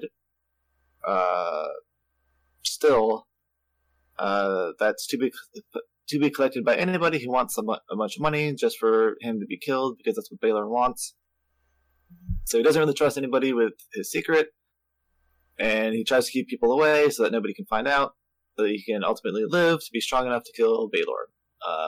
But because of this, Dorado has no idea why he's got a chip on his shoulder, and he just tries to be his friend. And after training in the arena for so long, I think Darkin suggests that they go out and start adventuring because it will make them stronger. And he mentions that Dorado's been doing it already for some time. And so you go out with Dorado for like your first adventurer lesson on how to be an adventurer. You get a contract, you go out and you complete it successfully. And Arius decides that, all right, this would be a cool thing to do on the side while also training as a gladiator. So you do some what's that? I think this is where the game makes its first mistake by not having you and Dorado do more adventuring together, because they want you. They try to sell it later that they're like best friend. Well, Dorado thinks of you as his best friend or whatever, all this stuff. But you only go out one time, or at least in the game you only get one. Maybe they do more like in between times or something. But I think it would build, like, for me as the player, more affinity towards Dorado. Implied in the story that he's been at the gladiator school for a couple years and they've been like best buds for that time or something. They don't really like show that because I guess they don't have time or something. They definitely invest their time in the wrong stuff. Yeah, that's for sure. Yeah. But yeah, they definitely could have expanded on their relationship more. And I don't know, they do a bunch of cutscenes where they're like hanging out in their bunk bedroom. Yeah, and Dorado's like, "Hey, dude, I'm like your best friend. You can lean on me if you want to. You can trust me with stuff." And Arius is like, "Maybe one day, or whatever." Yeah. And so you do try to hint that they have a deep relationship, or at least a good friendship, but they just don't give it enough screen time to really let it sink into the player. Right. They like spend so much time as on them as adventurers, and Dorado already has a different, thing going on at that point that I think it makes the later scenes like not as impactful as they want it to be. Yeah, I can definitely agree with that.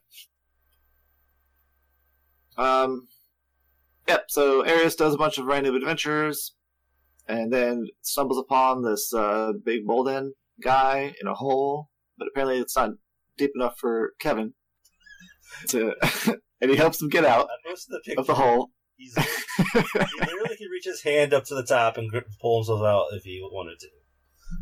It is what it is. It is what it is. Another mistake that they made. They didn't make the hole big enough. Arius gets his. I think he jumps down there and like fights some monsters with him.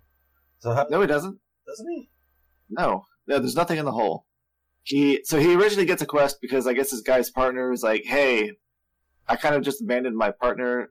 Can you go help him and find him? He's probably hungry. It's been a couple days." So you get like a loaf of bread, and it's like, "All right, whatever." So you go and find this guy in a hole, and you pull him up, and he's like, "Oh man, I'm so hungry." And you give him the bread, and he's like, "Hey, since you're here, can you help me finish the quest I'm doing? Okay. You'll get half of the reward or whatever." And Arius is like, "All right, cool."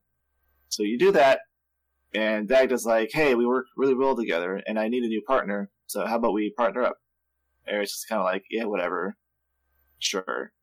So you guys do a few more quests together, Arius and if you go... responses to everything. Yeah, whatever. I guess. Yeah, pretty much. Fuck you. If you want to, I don't know. Very so yeah. Guy. Well, he's had a very unfortunate life. I know, but still. I can relate. I was that way for a while. All right, so we're not all as fortunate to be with a loving family and stuff like that. So it's definitely easier to push people away than it is to like let them in again so you get hurt again and stuff. So that's not. I mean, that's what I'm saying. He had a loving mom and brother. Like his dad was killed, yes, but. Well, he's at that point consumed by vengeance. Any light, I guess, in his life he doesn't see because they're still constantly being hunted by Baylor, and because of that, like they can't really settle anywhere and be safe. So, as the eldest brother, I guess he's taken it upon himself to be the new protector of the family. So he's like, I got to go out there and I got to get strong and I got to kill Baylor so that my mom and my brother can be safe and then we can finally be happy and live or whatever. But that doesn't happen. So, nope. So yeah, after adventuring with Active for some time, like you learn that he can't go into Liberdom for some reason because of some past stuff with the arena. And you guys do some more quests, and you take this one on where you have to go kill this weird creature that is like fused, half monster, half Darkeneth or something. And you're like, all right, cool. And on your way there, you meet Selene, who's trying to fight these particular creatures for some reason, but doesn't explain why. And Dagda invites her to tag along with them as part of a trio because they all work well together. And Ares is like, "Now go fuck yourself, bitch." And Selene's like, well, if you need me, let me know," kind of thing. And so they have like a weird relationship going on with everybody working together. Sort of. Like sometimes people go off on their own errands and you're without them for like a mission or two and they'll come back. Sometimes Ares is like, "Yeah, fuck you guys, I'm gonna go fight by myself for some reason." And then you have to be convinced to work together with your team again. And this kind of carries on for a while. You meet with your mom and your brother at like a hidden forest house that they have somewhere. And they kind of convince you that, or they convince Arius that he just has to like keep himself alive. That's the most important thing. They're safe there or whatever. Nothing's going to go wrong.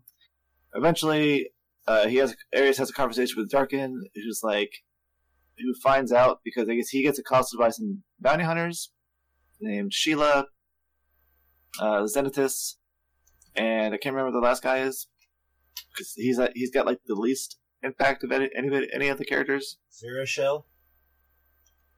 Sure. Zero Shell, you said. The guy with the white ponytail.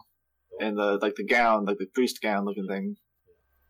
It looks like Yuna, I guess if it was a male, that kind of outfit. Yeah. Yeah, because they're bounty hunters. They're looking for Baylor's grandson, and they heard that Arius might be him, so they attack him, and they do manage to see. So like the big hint is that he has a big scar on his back. That's the Baylor's grandson. That's how you identify him. So they find the scar on Ares' back during the fight, but Darkin shows up and he's like, "Now this is my adopted son." He fights at the arena as a gladiator. Of course he's got scars on his back. Fuck off. So, Darkin, I guess, kind of knows what the deal is, but he doesn't probe too deep. And he's like, "Look, man, if there's something you want to do, then you should do it. Like, do whatever you need to do to get your thing done, and then like move on in your life afterwards." So, Arius takes this as to, all right, I got to get close to Baylor to be able to eventually kill him. Yes. And he hears that there's mercenaries being. First of all, Dorado tells him that he's going to apply to be a officer in the Diniskal army, which is Baylor's empire. And Arius is like, "Nah, dude, that's a bad idea. You shouldn't do it." But after talking with Darkin, he's like, "Okay, maybe that's my in to go and work my way up to approach Baylor and then just stab him or whatever the fuck I gotta do." Which is a dumb idea. So, it's a dumb It is a real dumb idea. But he's not the smartest character. He is. So him and Dorado go apply for the officer school training or whatever fuck in this army, and during the course of this, like part of the psychological profile is you have to look into this stone egg and answer some questions, and somehow the egg like finds out your worst memories and then whether or not you have like PTSD or something. And so Arius has PTSD and he gets refused from officer duty, but Dorado makes it in. And Dorado's like, well, you can always apply to be a mercenary. That way you'll still be fighting the good fight in Dennis Skull's army. Because he's totally brainwashed and he thinks Dennis Skull is doing nothing but good things for people, even though like when you go around and talk to everybody, all the NPCs, they're like, yeah, the Dennis Skull army is like attacking towns and shit and taking over territory left and right. But they're going out saying they're killing monsters as a guise to take over all this territory and shit. But Dorado's like, nah, man, they're cool. And so Ares is like, alright, fine, I'll be a mercenary then. So he goes off and joins the mercenaries. But also for some reason, Dagda and Selene tag along. And Dagda just does it because he's like, oh man, yeah, this is a new experience. I've never been a mercenary before. And I guess this dude's like 80-something. Because he used to fight in the arena, then he was an adventurer, and now he's like, all right, I'm gonna mix things up and be a mercenary. Why not? But Selene is like, yeah, I'm just here because I want to be a mercenary. But you find out later on it's because she's like working undercover for the queen of another nation or whatever, so that's her reason for joining. And coincidentally, they all get assigned to the same squad, and because they've already worked together as an adventuring party, they work well together in the squad, and they get kept as a squad in the mercenary group. Probably Dorado has something to do with it too, I'm guessing. It could be, but I don't think they say like overtly anything about that. They're just like, oh yeah, this the squad you're fighting in now is the squad you're staying in, kind of thing. Right. And a convenient thing they do is that at the end of every chapter they give you like a 3-minute recap. Because it's like they knew that they spent too much time padding the game out. You might forget the story. Right. So you get like a 3-minute like cutscene between each chapter that's like, hey, this is what happened at the beginning, this is what happened during the chapter, and this is where we are now. It just felt kind of weird like having that when it's like you just finished a chapter and then they replay the last 30 seconds of the chapter. You're like, yeah, I literally just watched that. Thanks.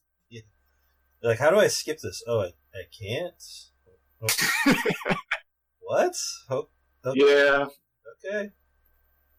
Alright. So that brings us to Chapter 2. And Chapter 2 is one of the longest chapters, but it has the least amount of plot, I would say. Yeah. And it's essentially, you take mercenary missions. Yeah. Oh, what's that? You're trying to find that damn sword. Yeah, like Dorado becomes an officer, and he's like, hey, we have a mission here. Well, first off, it starts off, we're going to clear out monsters from these areas and make the place safer. Yeah, Dorado has to work his way up to being, like, a general or something, so he's still, like, just a commander. And he happens to, like, also be commanding the mercenaries somehow. Or at least Arius' squad, plus his own, like, unit of regulars or whatever. So you spend, like... You probably should, probably a good time to tell, like, most, like, humans, like, hate other races. Like, everyone's, like, super hateful. Yeah. Like, half races and other races, which... Well, it's like a weird thing. So, like, humans in general have a tolerance for every other race, except for half-elves. And elves also are the most racist ones. They hate humans, elves, dwarves, half-elves, or not elves, but they pretty much hate every other race. Yeah. Dwarves are, like, cool to everybody as long as they have beer. Half-elves have been persecuted by everybody, so they hate everybody. And Boldan, as far as I can tell, are just, like, big, strong dudes that are kind of easygoing and don't really give a fuck. So I guess everybody's cool with them. And then there's the Darknets, which everybody fear because they think they're vampires. But they're not. They just have to drink blood. And they... I feel like there's, like, some they never, like, races they didn't tell us about. So I thought they said there's, like, 7 or something. I mean, there could be, but we don't... Let's see, because you see humans, elves, there's half-elves, there's the dwarves, the Boldan, and the Darknet. So there might be another race. If half-elf is a race? Wouldn't it be like half Dark Myth or half everything? I mean, yeah, I feel like you could just spread it out to everything, though. Like half dwarf, half human, or whatever, and then like half elf, half dwarf, and shit. So I don't know, but I guess I can Google that real quick. I mean, it's not that important. It's just kind of something that I thought of. I'm like, I thought there was more races. Maybe they get into them in, because this is like, I guess, a prequel game. So maybe in the original game they had more races or something.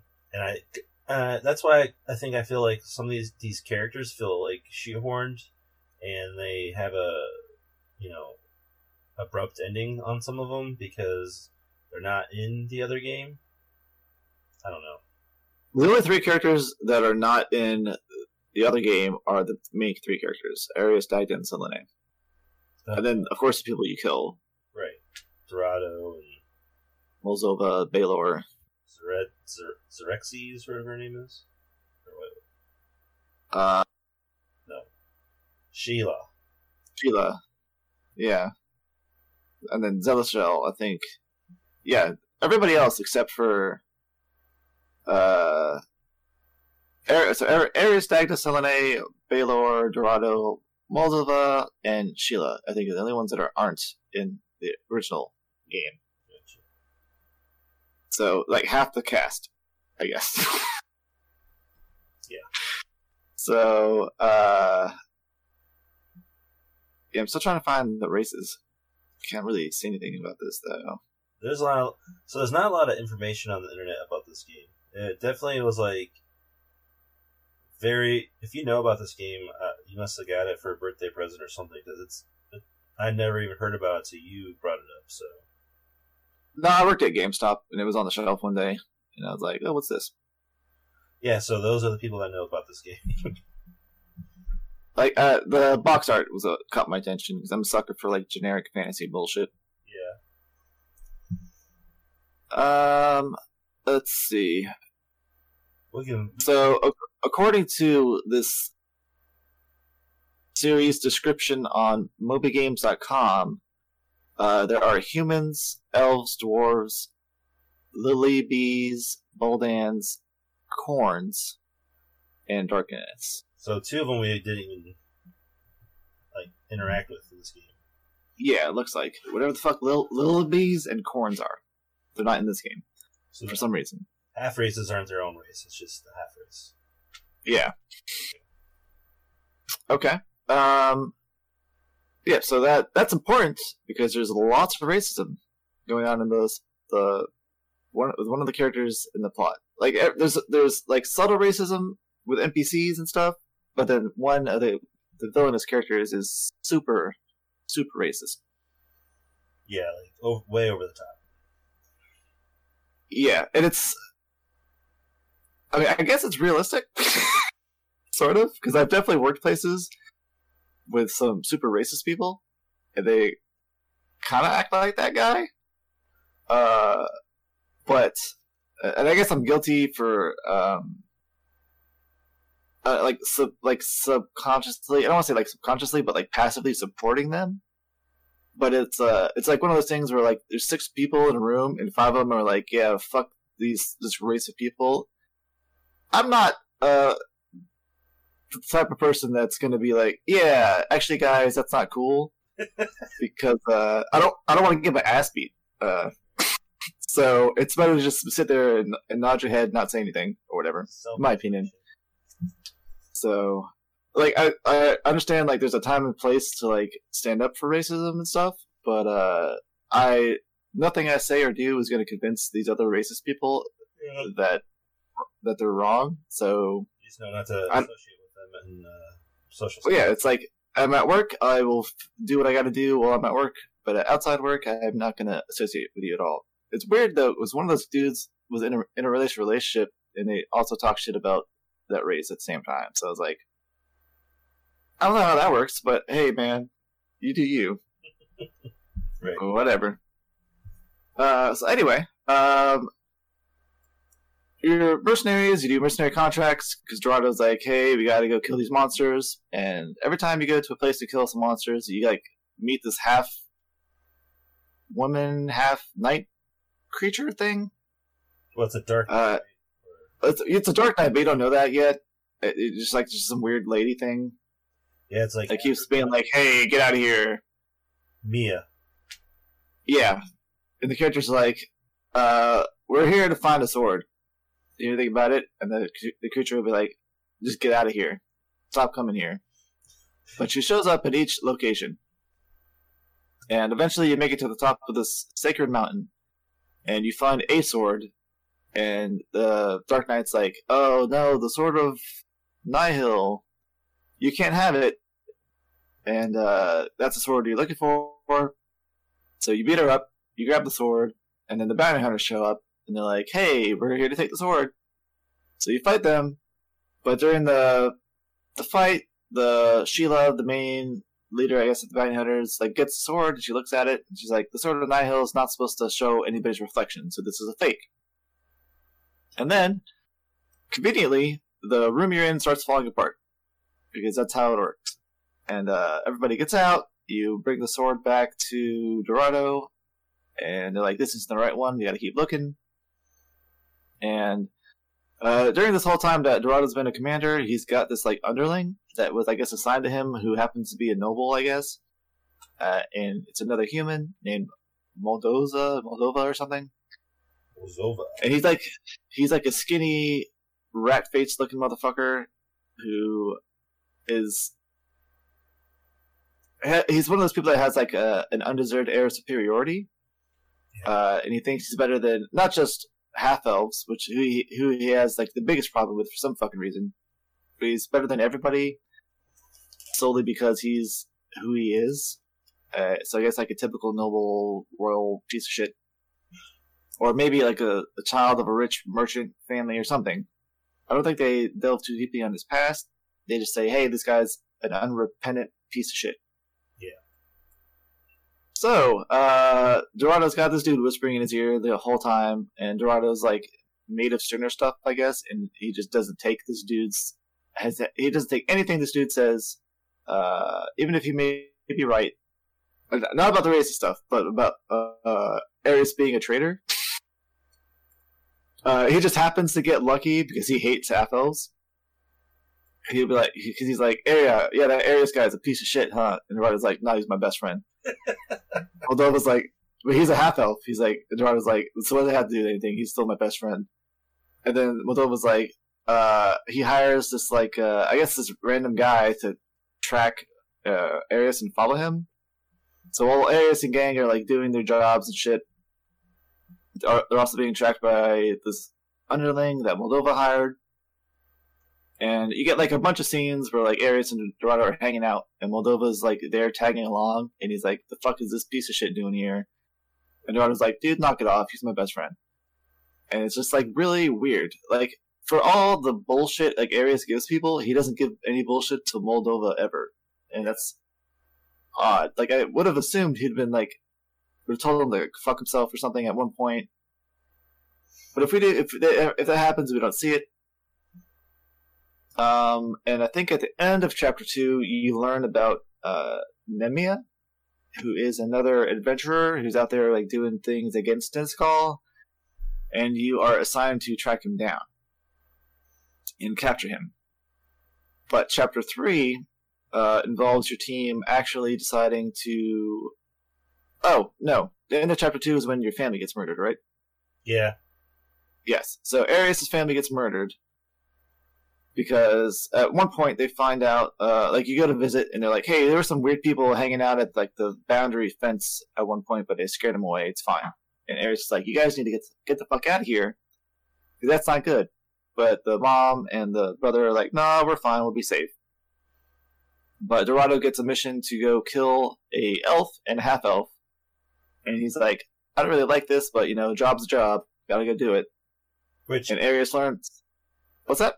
Yeah, like Dorado, as good as like he tries to be, like I don't know. I just don't understand his motivation sometimes. Like he thinks it's okay just to murder people. Like I don't know. He's infatuated, I guess, with Baylor and his. Yeah, he has Baylor on a pedestal, that's for sure. But I just understand his motivation sometimes. It's he's one of those. I think he's one of those characters that the developers are making fun of, like an army guy, like an actual like soldier, a diehard soldier. Yeah, who's a super patriot. Who's like, my country or this country is doing what's right, and I know that to be a fact in my soul. And so whatever the people in charge say, they would not say anything wrong. So whatever I'm doing for them is right. It's just crazy. They send this whole regiment of guys to take out one elf and one half elf. It's like, it's fucking ridiculous. Yeah, it's a little overkill. Oh, like, really? You took like 100 men with you? Yeah. So Ares finds out, and he's like, oh shit, take me with you. And Dorado's like, nah, this is something for the regulars only. The mercenaries aren't involved. But I'll take you on the next mission, no problem. And Ares is like, oh shit. So he's like, I gotta get there and stop him. And he tries to gather up all his shit, but Dagda and Selene are like, hey, what's going on? What are you doing? And he initially refuses their help, but they pester him enough that he finally breaks down and tells them that, hey, I'm Baelor's grandson. They're about to go kill my mom and my brother, and I gotta go stop them. And Dagda and Selene are like, all right, cool. We're buds. I don't know why you thought you couldn't tell us before, but we're gonna help you. And so they rush there as fast as possible to the mom and the brother's home, but they are like literally like 5 seconds too late because Ares runs up as Dorado kills the mom. Dorado. It's Moldova, right? Yeah, Moldova is the one that kills him like with impunity. Like he just fucking goes off like psychopath. Yeah, well, the brother that gets a sword, he's like, yeah, I'm Baelor's grandson, because he gets accused of being Baelor's grandson or whatever, and he doesn't know how to fight, and he gets his ass kicked and just killed immediately. Right. And the mom's like, fuck, I guess I'm dying now, but looks into like the crowd of soldiers and see Ares running towards her, and like, I don't know if I can't remember if she like shakes her head no, or doesn't say anything or something, but like locks eyes with him as she gets murdered by Is it with a Z? Moldova? Yeah, Moldova. Okay, Moldova. I was saying Moldova for some reason. And yeah, Moldova's like cackling maniacally and shit, and then like spitting on the corpses and stuff. And Dorado's like, "Oh, this is disgusting," and then like turns around and see Ares show up, and Ares is pissed, like righteously furious, and then I think he punches Moldova or something. I can't remember. Yeah, and Dorado. He's like, chill out, man, chill out. You'll be involved in the next one. No big deal. Like, I guess thinking it like Ares is like he wanted in on this glory or something for doing this mission, and not realizing that he just killed his family or something. I know, but it's like really like what? Come on. Yeah, and this is where Moldova finally starts like really taking an interest in Ares. Like, oh, there's something weird about this guy. Yeah. So then he gets hires the underlings to follow him or whatever, and your squad gets the mission to find Nemia. This is when Dorado gets to meet Baelor as well. That's right. Yeah, he finally has his audience. Because he found the elf and the half elf. He gets promoted. He gets a reward. Yeah, he gets rewarded. He also gets this like hammer. Yeah, he gets that hammer. And while he's there, Moldova is like, oh, by the way, this other half-elf showed up and was really pissed for some reason. And like, even if they weren't related, like, you just murdered a half-elf and an elf and like laughed about it. Right. So it's kind of understandable for somebody of that race to be pissed off at you, man. But he is right. And he's like, hey, Baelor, by the way, this half-elf dude might be suspicious. And Baelor's like, all right, we'll give him this mission then. If he can kill Nemia, or bring Nemia and his group to me, we'll meet him. Dorado's like, no, he's a good man. He's done a bunch of missions for us, yada, yada, yada. And he convinces Baelor that, like, basically tries to, like, bring Ares up with him, you know? And I took it as Baylor is like fucking batshit insane, and like has no qualms of like just literally killing anybody he just doesn't like or whatever. Like he's in the mood to kill.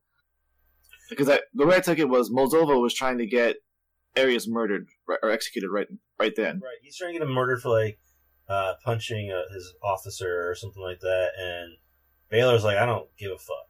You know, he's like, I have a mission, and if he's gonna help me get this mission, like if he's as good as you say he is, as he's trusting Dorado at this point because he's got results. He doesn't trust this Moldova guy because he's like, this guy's a fucking, you know, he can just look at him and know he's like, this guy's a little shit, basically. Yeah.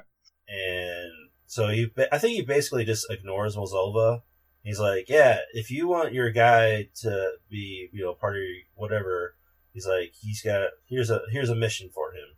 And it's like kind of a more of a impossible mission, basically. He's like, either I get rid of this problem or, you know, I don't have to worry about this guy type of thing. Yeah, it's a win-win. Like, you get rid of Arius, or you get Nemia captured, which is a greater win. Yeah. So, you know, whatever. Because he thinks that, you know, he doesn't know that Arius is, you know, his grandson. He thinks that his grandson's dead now. Yeah. He's basically, like, free. He's like a weight's off his shoulders. He doesn't really give a fuck. So, yeah, that's very true. That's then in chapter 2. Yeah. So chapter 3 is pretty much you spending your time finding Nemia. Well, you find and it, then and then the other half of it is like you earn their trust to work together with them, because Arius' grand plan is, trust me, bro. I'm gonna capture you, and we'll go right up to Baylor, and then we'll kill Baylor. Yeah, it's a plan. Everybody's like, "Are you sure about? Sure about that plan?" That's the whole plan. Like, you're just gonna kill him in front of everyone. He's like, yeah, man, I don't give a fuck. Like, yeah, don't worry about me. Like, yeah, we'll get you in there. We just need the audience. We're worried about us after you do this. Like, we're gonna be in the middle of this castle. Like, I'm not sure. It's a terrible plan. Yeah, but they're looking for some. Yeah, you meet up. You meet up with Nemia's group, right? And they have this. Yeah, they're looking for the shards of some crystal relic thing. That's right. And you don't know what it is yet. They're just like, yeah, we need these shards. If you help us find the shards, then we'll think about working with you to kill Baylor or whatever. And like, there's an earlier quest where you go with his half-adopted sister, Kira, who's a half-elf. Yeah, it's Kiriunia. I'm just gonna say K because I'm not even gonna bother trying to pronounce that shit. She's not that important anyway. Yeah, you do like a mission with her to find one of these shards, like in chapter 1 or something. Well, yeah, you go to the barrier, but you can't penetrate the barrier. Yeah, you can't get past the barrier. And she's like, "Oh, I guess that's where this is where we stop for today. Maybe we'll come back later." So you can use that as like a hint, because the game's not like, "Hey, this is where you're gonna find the shards." They're just like, yeah, fuck if we know where the shards are. Good luck. So you spend a bunch of time like just going random places or having like recall that, oh yeah, there's a shard, there's a barrier here, I can maybe get a shard there. I think you get one for free from Orpheus or whatever when you go visit him, but then the rest are like you have to go to towns and people are like, oh hey, there's been a surge of monsters here. Yeah. That's kind of weird. And so you go to that place and you find a barrier and you break it. And I can't remember if it was this chapter or last chapter where Arius confronts his like evil like inner demons or some shit. I think the start of chapter 3, like the party breaks up or something, right? Yeah, I think so. And so Arius is by himself because like I think after his family dies, he basically just like tells everyone, he's like fuck off everybody. Yeah, everyone just fuck off. And so you start with him and you have to go do his own solo mission. And then after that, everyone else joins back up. But then they also have to do their own solo mission, which are like, everyone's like, okay, go ahead. And I'm like, that's one of the parts of the game I hate. I'm like, oh god, I have to go by myself. Well, thankfully, everybody's except Arius's was kind of short because you could just like run to the end. Right, yeah. But Arius's was bullshit because it's in that mine where you have to like move the fucking rails back and forth and shit or whatever. And the annoying part about that is like you'll trigger the rail and you have to sit there for a cutscene. You can like run away, but you don't realize you can, I guess, because the camera keeps on that scene where it's moving the rail bridge thing, and the directions don't match which way you go. No, so it's annoying. You have to go all the way to the end of the dungeon on that one. That's for sure. And then you fight your shadow self, which that's actually a pretty tough fight. Yeah, it has access to all 12 abilities or whatever, and you only have access to 6, and you're like, fuck. It also likes to slow you a lot, and then call in meteors. Yes. Which is annoying as shit. Yep. And then when you get those same abilities, they definitely don't come out as fast as that dude was using them, which is also more annoying. But, yep, so you do that, you get, like, everybody's third soul, everybody's honky-dory, you meet up with Nemia, you look for these shards, and then you get enough to complete the artifact, the relic, and you attack this place called the Ministry, which is where they have trained assassins now, and that Zenithal or whatever was part of before, but he's not anymore. And you can do his like little sub-story quest to hear about that, but it's ultimately like you get nothing out of it anyway. Basically, what you like, it's like I used to be part of that, then I didn't agree with them and ran away, and then they keep trying to get me back. Yeah, it's like the least developed story of any of the characters. He's like, oh, okay. Well, another story that goes nowhere is like, whatever that queen lady is, what's her name?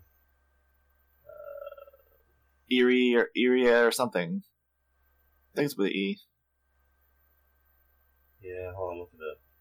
Well, I think her story is less like about her. It's more about Selene, because Selene's like family was killed by a merchant, and the daughter was taken, or her sister was taken and merged in with the creature. And so the first part of her main story was just finding and killing her sister to give her soul some rest. Yeah. And as part of that, she was working undercover as a spy for this queen. And that's the extent of that. Yeah, she did a couple missions, but she's like the queen of this town. Like, but there's never any threat to the town that you thought would happen. Like, it's like foreshadowing it that never happens. You know, like, hey, we're gonna have to. I thought like all these towns are gonna like band together to fight Baylor, and it's like, no, we're just gonna have this band of adventurers try to fight this whole country. Like, they don't get like a army or anything, which is I thought was where this was going. They definitely lead up to that, but I feel like they kind of warn early that they're not going to do anything with it, because they spend 4 chapters just talking shit, like, oh, Didaskull's being menacing, the other cities and nations are on the defensive, and then they're like, oh, as soon as like you meet Nemia, then all the dialogue changes to, I can't wait till Nemia saves everybody. Right. I hope Nemia saves everybody. Nemia. Which is because the other people like to win is Nemia. I think he's like the main character in the other game, so I think that's why. I think he's a main driving force of the narrative, but the main character is like a create your own character. Oh yeah, okay. So anyways, that just basically like fizzles into nothing. Like, yeah, you get to meet her and do some missions for her, and then it's like, that's it. Bye. Yeah. But you meet her nephew. He's one of the bounty hunters. Yeah. And his storyline is that he's a playboy because he doesn't want to be a royal. Yep. It's like, okay, cool. And they're all buddies. The only one that's really interesting is the girl that dies, where she was like a pirate or married to the Pirate King or something like that, and then he died. I think she got kidnapped and then like forced to be the Pirate King's wife, girlfriend thing or whatever, and then grew to like him, actually, and then like being a pirate. And then he died, and she's like, no, fuck this shit, and left. Then all the pirates got pissed because they don't have a leader anymore. Yeah. And she decided to be a bounty hunter instead. And you have to like settle things with the pirates so that they know she's not going to go back. And somewhere in between there, she catches feelings for Arius, which I didn't really notice. Did you? I think if you like see the tavern scenes where she's drunk all the time, Yeah, she'll say that he's a cutie and shit like that, and he's just kind of like, fuck off, bitch. Right. Well, how he is with everybody. He's like that with everyone. Oh shit. So it's kind of like, I don't know if it was like infatuation that she had, because I think she's used to getting what she wants, and she was like interested in him, and he's just like, nah, I'll pass, and that made him more interesting to her, even though there was like never any time, like they fought a lot, when she was chasing him, and like I guess that's the only connection they had, until the end of the game where they started like working together. But I still don't see a relationship between them. Like maybe a one night stand. No, if that. But I don't think, and that would only be because Aries is a virgin, and he gets like pretty much raped by Sheila. That would be the only way I think that would happen. But yeah, I don't see any natural development of that at all. Like there's no romantic chemistry at all with anybody in this game, which I approved of, because normally you would have Selene and Aries for somebody like falling in love and shit. Yeah, I'm fine. It's just like they had to force like one at the very end, and I was like, ugh, no. Well, it was one of those things like, oh, we're gonna kill this character off. Spoilers. We're gonna kill this character off. Let's try to hype some emotion that we didn't really deserve because we didn't make.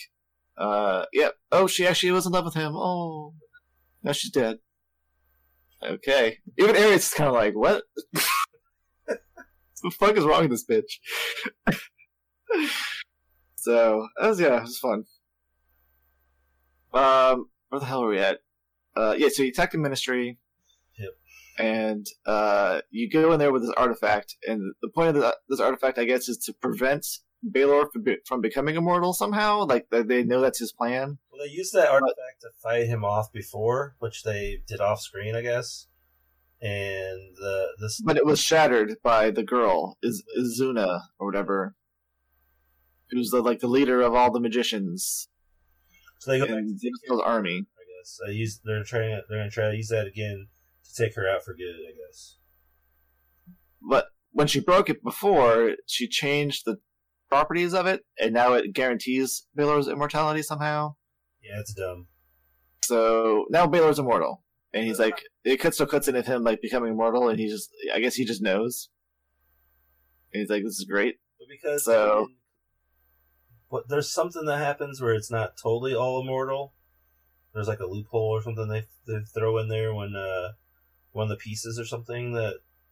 Oh, it's because it's a very complicated ritual, and it has to be done exactly right. Oh, but when the girl puts the artifact on the pedestal thing, Arius blasts it with magic to try to stop it.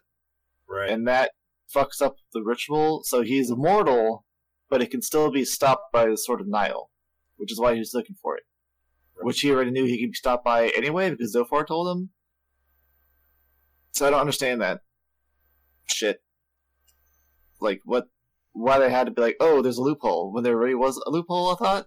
Yeah. But, I don't know, it's... But they whatever. They still had to go through with making him immortal for whatever reason, so that way that Arius couldn't survive the attack. Yeah. And they make the sword oh yeah, if you use it, your existence is forgotten. Like what? Why? I don't. Well, it's because I guess it's a dark relic from the pre-world building, being a pre-civilization. I guess there's a whole thing where they talk about the gods fighting at one point, and the good gods banish Wolg, who's the bad god. But he's got the Dark Knights are his followers, and they protect his relics, and the Sword of Nihil is one of his relics. So I guess it's so powerful that if you cut somebody with it, it kills them. But then you can't control the power because you're not the god, so it just erases you from existence or something. I don't. Yeah, it's great. I don't get it. It's a Deus Ex Machina MacGuffin thing, and you just gotta roll with it. Mm-hmm. That's chapter 3. So chapter 4 is you spending I think, the whole time trying to find the Sword of Nihil because you don't know where it is. But you learn about this phantom dragon thing that swallowed a sword. And so you go track that down. And Arius jumps into its throat, gets swallowed, finds the sword inside, manages to get out, and then everybody's like, alright, we're ready to go attack Baelor now. And I may be short-changing that chapter, but I feel like that's the entire chapter. I don't remember if anything else special happened during that chapter. Yeah, there's just a lot of... There might be some, like, random, like, side missions I think you had to do or something. But yeah, but that's essentially it. And then you go, the last chapter is you go and attack Baelor at his castle. Yeah. It's literally the last chapter. You start the chapter and they're like, alright, we're ready to go. Just go to Ancient whenever. And you enact the plan. Nemia and his crew get put into chains. Oh, wait, Arius and his crew. No. You're skipping a part. Please help me out here, because I totally forgot then. After you get the Sword of Nihil, somehow Dorado finds out about it, and... Oh, you're right. Yeah. And that happens because of the spy that Molzova has on him. Oh, yeah, the spy, yeah. I guess the spy learns at some point that Nemia and Arius are working together, and that they might have found the location of the Sword of Nihil. So I guess he leaves and goes and tells Molzova, and Molzova's like, yo, Dorado, your boy is about to betray everybody. We need to go hunt him down. And Dorado's like, I don't believe you, but I guess we'll go just in case. So, I guess what gets me is there's a large coincidence that has to happen, to trigger this very specific chain of events. Mm-hmm. Because you get the Sword of Nihil, then you're on the boat, going back to wherever, then you get attacked by bandits, led by the bounty hunter Sheila and her group, and then you crash the ship exactly at the location that Dorado is at with his army. He knew exactly where to find you. What's that? So he knew exactly where you're going to be. Yeah, that's such a coincidence. To be attacked at sea by the bounty hunters and then crash, shipwreck where Dorado's army is. But you know what? It's for the plot convenience, so whatever. Yeah. So you over with, I guess at that point you're like, yeah, okay, I don't care anymore. Yeah. So then you align yourself with the bounty hunters because they're like, oh shit, why are we getting attacked too? And you all fight your way out. On the halfway through, you fight Molzova, and you quote unquote kill him. You think he's dead, but he's not, because you don't fucking coup de grace his ass like any rational person would. No, it's like, I don't understand. He's dead on the ground. Like, everyone else is dead. Like, you hit him with your sword 100 times. He's fucking dead. Just like when you fight Dorado, who then... Yeah, go ahead. Keep going. Well, just saying, Molzova has light armor on, maybe leather armor at best, and a crossbow. Yeah. And he's a fucking string bean. Yes. But then you have Dorado, who's a tank. Big and buff. Yes, a tank, essentially, with some heavy-ass armor on.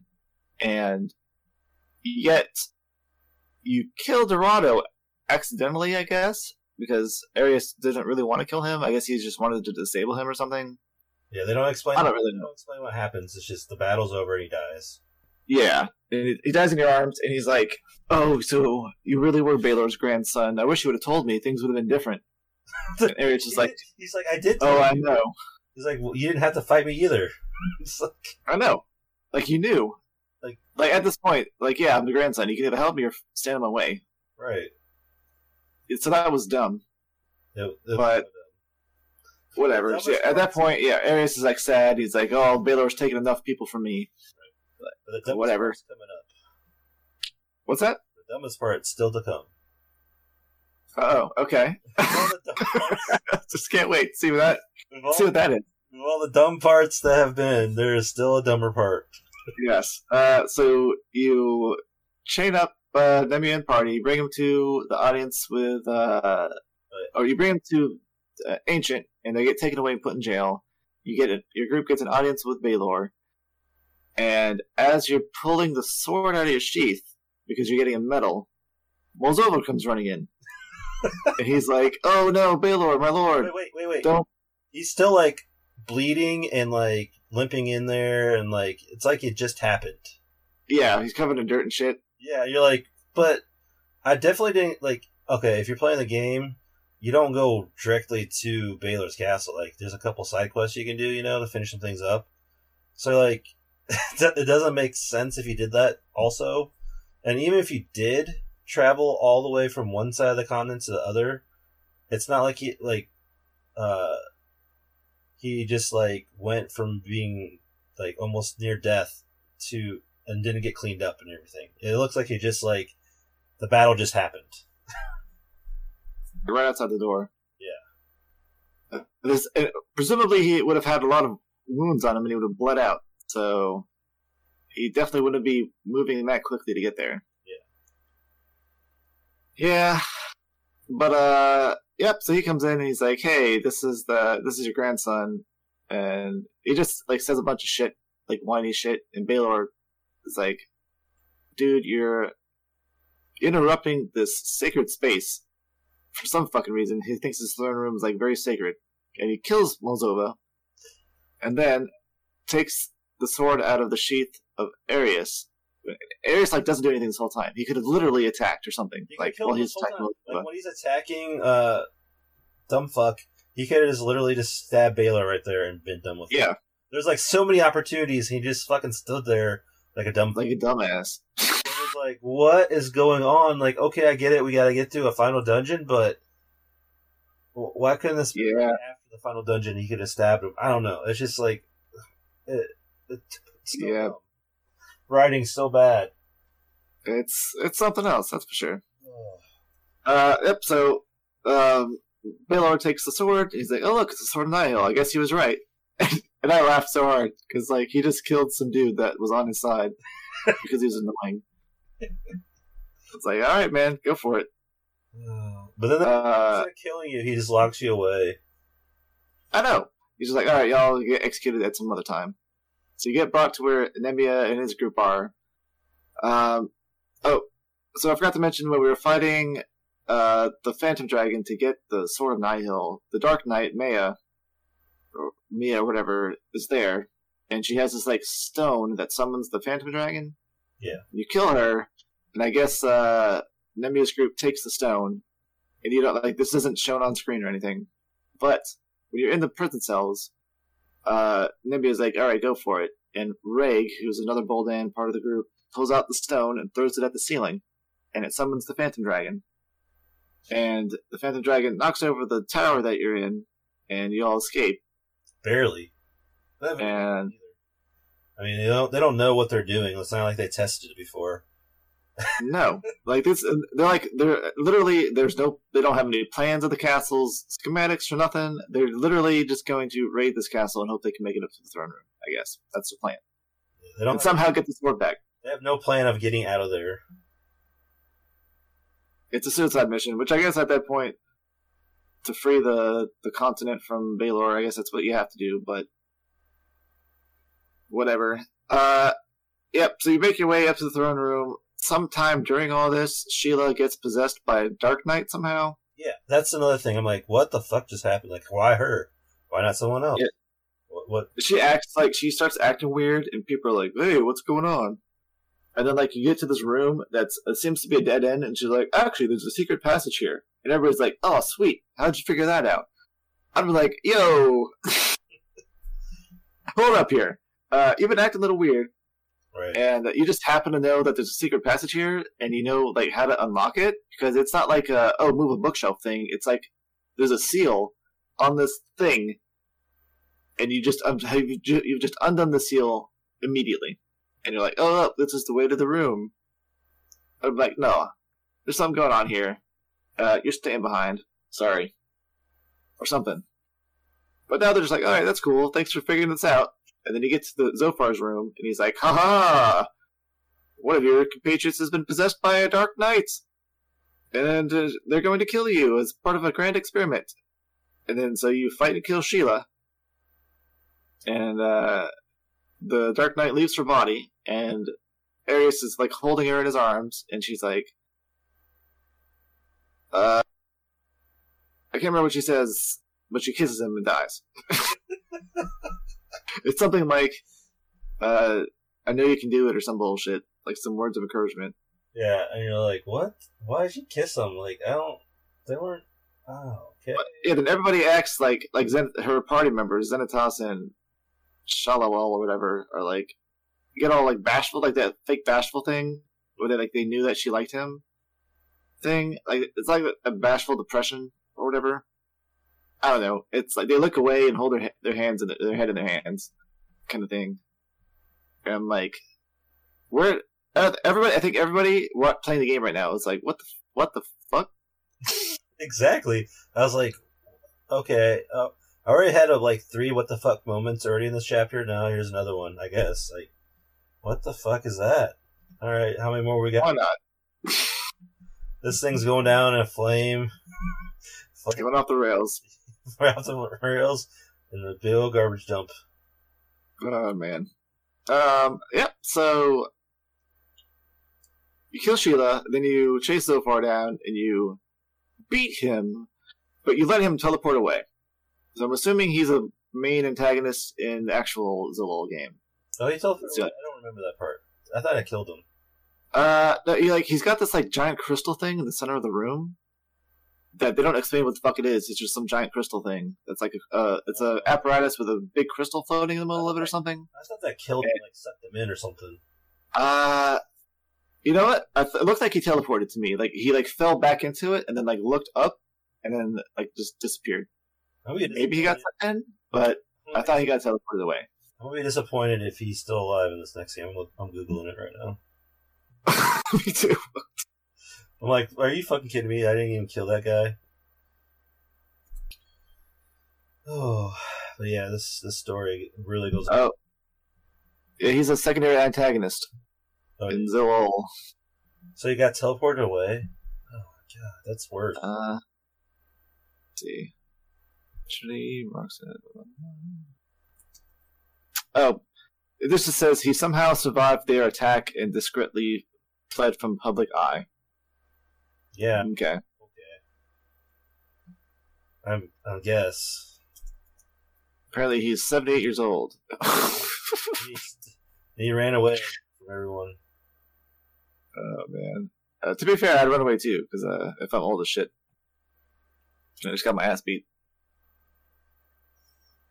But yes, you beat so far, and then you fight your way up to the throne room, and you beat Baelor's first form. But you are told, like a little earlier, that because of the way that the immortality spell works, in like the planar realm or something, he's got a body there that's like I guess like it's kind of like a spirit realm or the phantom realm, wherever the fuck the phantom dragon comes from, I guess. He's got a body there, and he's got his body in the real world, the physical world, and both have to be killed at about the same time. And the only reason that they're able to damage the spirit world one is because of what Arius did with the magic spell on the artifact during the ritual. And the only way to get there is through a portal. And conveniently, after you beat Baelor's first form, he makes a portal. And you have to throw the Phantom Dragon Stone into it to, I guess, like, make it not fucky. Like, because the portal's fucky. Like, if you were to jump into it at that point, you might not survive your way through it, I guess, is the way it works. Like, it's like a black hole. It might rip you apart or something. But they stabilize it with the Phantom Dragon Stone, if I'm not mistaken. And then Arius, Dagda, and Selene jump in. And before they jump in, they're like, there's no way back, right? And everybody's like, that's fine. So they jump in. You kill Baelor with the sword of Nihil. And before you do it, Baelor's like, if you use that, nobody's going to remember you, right? And Arius is like, yeah, I don't give a shit. So you kill Baelor. Somehow, Dagda and Selene escape. Even though it's supposed to be, apparently, you can't come back from there. Nemia and his gang kill Baelor in the physical realm at the same time. And the world is free of Baelor and the Dinosaur Empire. And I think you get some like epilogue scenes of some of the other characters like living their life, but I know for sure you get like a cutscene with Dagda and Selene, and they're walking in this like fucking barren plain with nothing but a tree in it. It's not barren, but it's like it's empty. Yeah. And they talk with each other about how great their adventure's been, and it's time for them to split up, and they'll see each other again sometime. And I guess it's hinted that they kind of sense that Ares was there at one point in time or something, but it's not like overtly stated that they knew Ares was alive or at one point in time. I don't know. It's like a weird. It's like a weird. They sense his spirit presence or something, but they don't say anything about it. I don't know. Because like they walk away and then like they both turn back at the same time. Like they sense something, but then they're like, yeah, we'll see you around. Yeah, because after he does that, it's like, oh, this unnamed soldier sword should go here or something like that. Oh yeah, so they bury Xanathus and Zalathal or whatever. Bury Sheila, and to use it as your grave marker, it's Ares' sword, and they say it's fitting.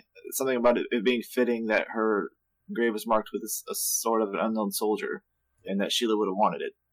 Which it's Ares' sword, so she would have wanted it. But I don't understand how she would have liked the sword of an unknown soldier. Unless they were implying that maybe they remembered something about him. I don't know, it's kind of weird. Yep. Apparently Nemia remembers him in Zill for some fucking reason. He's the only person that remembers Ares was ever alive. Maybe it's because they're related, which I never mentioned before. I guess they're... Ares and Nemia were both grandsons of Baelor. Orpheus is the leader of the elves, and he saved the baby from the daughter of Baelor before it died in the womb, and raised it as his own kid. And so yeah, there were still 2 grandsons left, but Ares was the one who decided that he wanted to be the one to fulfill the prophecy, or whatever. Yeah. So that's the story.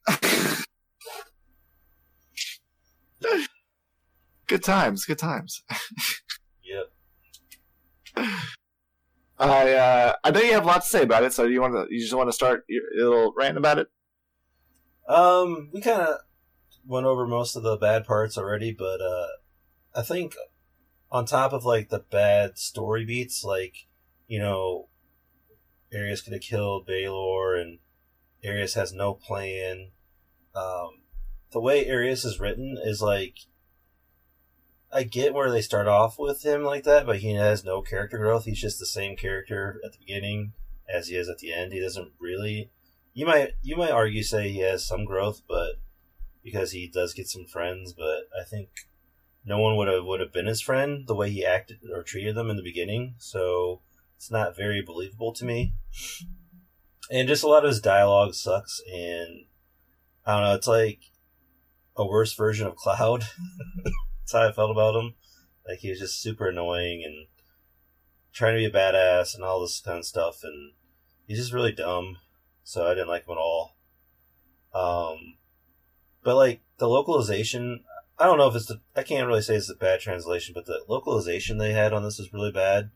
It felt like they just put the script through Google Translate, and that's how they talked. They didn't talk like normal people. Would you really agree with that? No. Huh? No, I can't agree with that. You thought they talked like normal people? I don't know. None of the dialogue or anything was weird to me. Like, I don't know. Like, none of it felt stilted. None of it felt like Google Translate-y. So that's how it felt to me. But I don't know. I don't really have conversations with normal people a lot. So maybe that's my problem. But I read a lot of fantasy and stuff. Nothing really felt out of place to me. But I guess maybe I'm a special case. Maybe other people would agree with you. I just didn't feel like it felt like just regular dialogue. It didn't feel like anything fancy. Definitely not anything full of emotion. Nothing with like banal daily like small talk shit like in Trails. Yeah. and that's maybe why you're having so much of an issue with it. They're coming off of something that's loaded with like meaningful, even if like just one-off conversations with NPCs had meaningful dialogue sometimes. Whereas here, it's just when you're like overhearing conversations in the tavern, you're not part of the conversation, and even if you are, Arius is just like ... So it also doesn't help that each of the character has a trophy archetype. Like Arius is like the silent badass dude or whatever piece of shit guy. Dagda is the overly friendly, like elderly guy, and Selene is the like hands off, distant, but still like strong willed female character. And so none of them like really have chemistry either. Yeah. So it's like having oil, water, and then something else that would not mix with oil or water, like in a container, and you're trying to mix it together. It just doesn't work that great. So I can understand that aspect, but none of I didn't think that any of the dialogue felt like it went through Google Translate or anything like that. Maybe the delivery was kind of flat with a lot of the voice acting, but well, I feel like they could have done a lot more of like, if they're gonna have like, obviously you know all the cutscenes, right? They could have made the dialogue so, you know, they have the characters interacting, you know, whatever her name is, like they could have made that relationship actually believable if they actually wanted to, you know, localize it better instead of like it just a surprise to everyone, you know, like all those. I think they even had an opportunity for that. Huh? That would have been something the original devs would have had to put into the game, because I don't know where you would, in any of their communication, put a romantic tryst. Well, I'm not saying a tryst, but like that they were flirty or whatever, or talking to each other and had like maybe they were starting to develop feelings, you know, like all those interactions they have at the bars they go to, or there's like that one mission where you go through the pirate's den with her. All those times, there's plenty of. You could put dialogue in there, you know, make it seem like they like each other. I mean, I guess so, but yeah, I think they were trying to go with the Japanese script as much as they could, and so. But if that's the case, overall, I think it's a failing of the Japanese script writers, because you have to. I know you don't play a lot of like Dynasty Warriors games, but you need to keep in mind that the people that make this game, literally, their bread and butter is the Romance of the Three Kingdoms era of Chinese history, and they just make the same game over and over and over again. So they don't have to like make their own narrative or dialogue or whatever, because they already have predefined relationships, and the people that follow these games already know who are in a relationship and who's not in a relationship. So they don't even have to try like making them have good dialogue, because people are just like, oh well, like Diao Chan and Lu Bu, done. They're already in a relationship. You don't need to have cutscenes or whatever with them developing a relationship. So I don't know that the people that wrote this game have a concept of. Okay, so you're saying it's just bad relationship. Yes. Okay, that's what I'm saying. I was more giving them the benefit of the doubt, but if you think it's bad writing, no, I'm fine with Omega Force make decent combat games, but they are lackluster in almost everything else, like especially the narrative, and that's only because I think they don't have to make their own. They steal it. They steal it, quote unquote, from another source. I guess a better term would be borrowing it. But all the lore they got, it's like, you know, common knowledge, nor like dwarves and elves and all that kind of stuff. It's like, well, I don't know like what reference material they got for Zill. I'm pretty sure Zill was developed by a different company. Okay. Let's see, Zill, because I highly doubt it's an Omega Force product. Oh, so they bought they used the property, or they bought the rights for the property. Or whatever. Let's see. Originally by Koei. Yeah, so it's a Tecmo Koei thing. Omega Force just makes Dynasty Warriors, essentially. That's all they do. Let's see, Omega Force.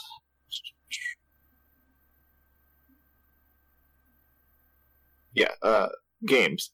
If you go to the Wikipedia, it says Dynasty Warriors. Yeah. It's Dynasty Warriors. And then they do like Samurai Warriors and shit or whatever. Yeah, Samurai Warriors, Warriors Orochi, Dynasty Warriors Gundam, Fist of the North Star. the Hyrule Warriors games.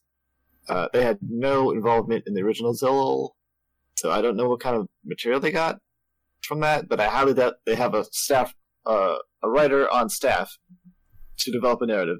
It might have just been like an in-office thing with a bunch of dudes who like, let's make a story off of this or something.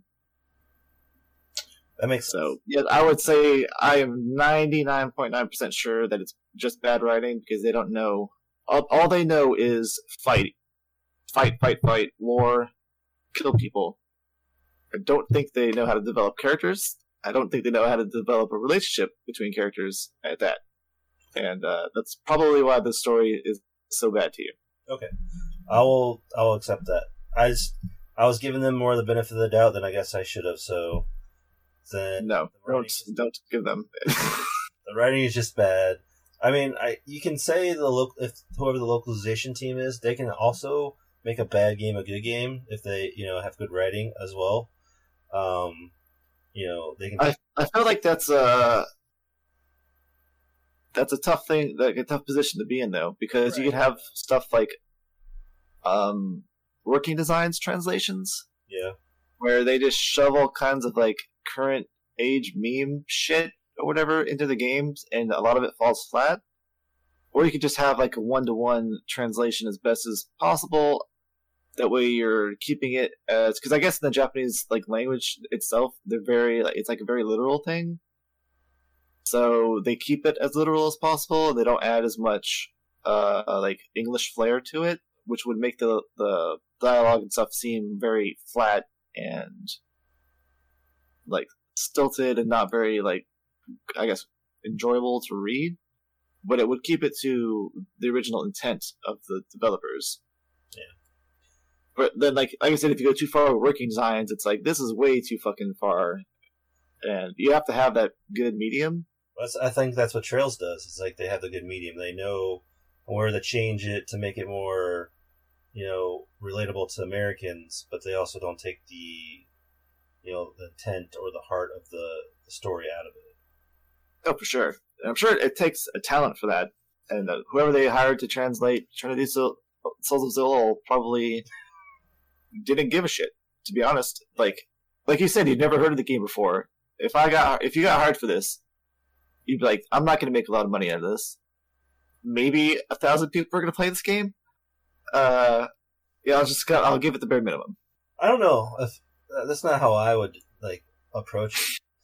Because to me, it's like, if it's gonna have my name on it, I want to do the best I can. Because if no one knows about it, if someone does play it and it's got my name on it, at least it could be a good story. Like, that's how I would approach it. Even though if I get paid shit, like, to me, I would use, like, I'm getting paid shit because I have no experience or whatever. I have to do this game, and so I'm gonna do my best to make it, as good as I can. And I'm gonna go, hey, I made the Souls of whatever game. I don't know if you played it, but this is what I got. This is what I made it to, and you can kind of maybe help your career doing it like that. I don't know. Ideally, that'd be great, but I guess you have to also remember you have time constraints. Maybe have the developers being like, no, you can't change the script, right. Whatever. Who knows how much like actual input they had, and like you said, I have no idea who the fuck translated this game. And maybe this was their one game they did. Maybe they've done more games. But I feel like also it's one of those like celebrity status things within the field where the more notoriety you have, maybe the more like freedom you have to actually make adjustments. Yeah. So who knows? But unfortunately, as you stated, the story is not great. So. Yeah. So that being said, I'm gonna rate story a 1. Okay. So at least they had like characters and interactions and a story with a beginning, middle, and end. It's not 0.5. It's not total trash. But like I said, I just had a lot of issues with some of the decisions, and I just didn't like Arius as the main character, so that definitely like took it down a couple notches for me. Okay. I'm giving it a 2 because I mostly agree with you. I guess happen to not hate it as much as you do. Yeah. I think it's fine. It's like a very generic fantasy story. It's way better than Pure Solar. Yeah. In my opinion. but it's not. It'd be better, as we've said before, if there was less just padding and it was more of, hey, this is a story or whatever, and then you can do the side, like if you need to level up on the side, do the adventure quests or something. Not, hey, you have to do an adventure quest. Hey, you have to do an adventure quest. Mm-hmm. Hey, you have to do an adventure quest. Oh, by the way, here's 2 minutes of dialogue or something. Okay, go do a quest. Or at least the regular quest, like the story quest, should be some kind of unique thing compared to like adventure quest, you know? Because like you do those regular quests or story quests, and it's like this is the same shit, so it's like still boring, you know? It's not like anything interesting. Oh yeah. So. No, definitely. So yeah, 2 for me. And that'll lead us into musical break number 2. This is my choice. I chose a song titled "Life on the Line," mainly because it has chanting in it, and I love chanting. However, Kevin's pick has way more chanting and a lot more epic vibe, and it's arguably, or I guess I'd say inarguably, the better song. But out of all the ones I listened to, this one I liked more than most, so that's why we're playing it.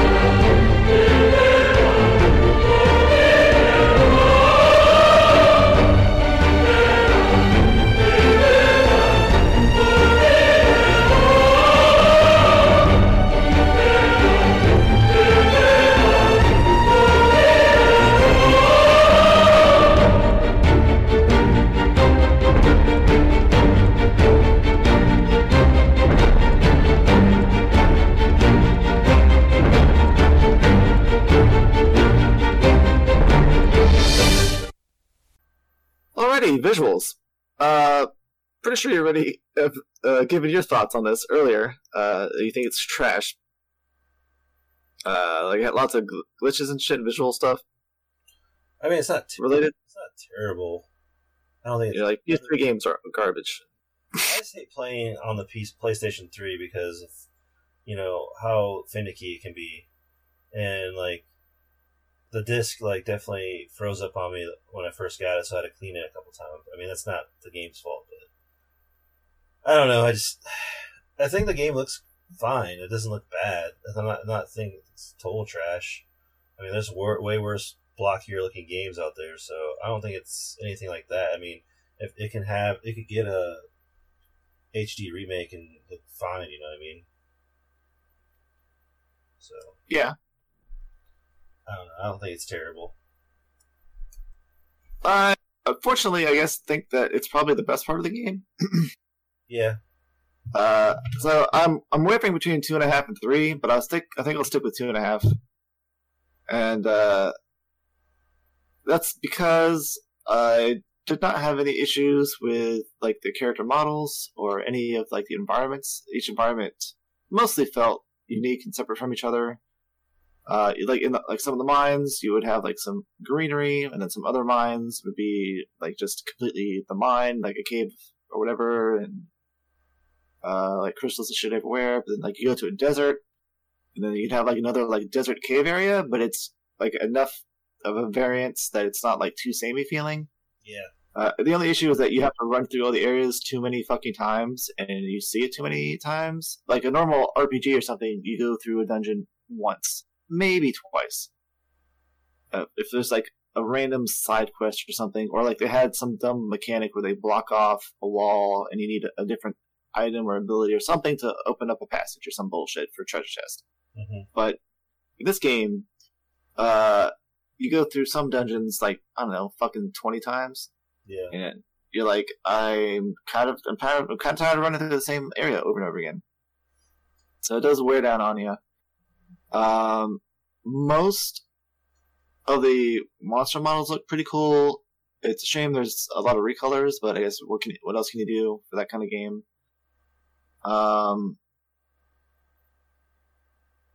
Yeah, the cutscenes were alright. There weren't too much of them, but for what there is, I mean, it's fine. It's like just PS3 level CGI and stuff. So yeah, I'm with you on visual. It's 2.5. It's good. It's not terrible for probably PS3. Like we're 12 years since this game came out. I mean, I'm not like hating watching when I'm playing. It's not like straining my eyes or anything like that. It's fine. It's just the controls are a little bit more jankier than I would like. A little slippier, and the camera and lock-on kind of mechanics aren't as great, but that's gameplay. So yeah, 2.5. Ready? And we'll move on to music/voice acting. As we said earlier, the composer is Yoshihiro Ike. I don't know who any of the voice actors are. None of them really sounded familiar to me, but I also don't have like a fucking Bill Trap mind memory like Travis or something. Yeah, me neither.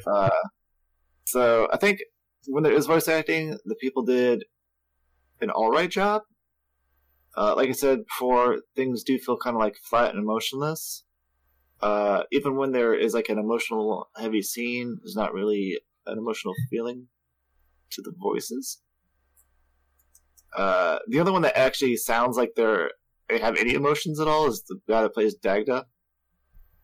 And even then, he's got one emotion.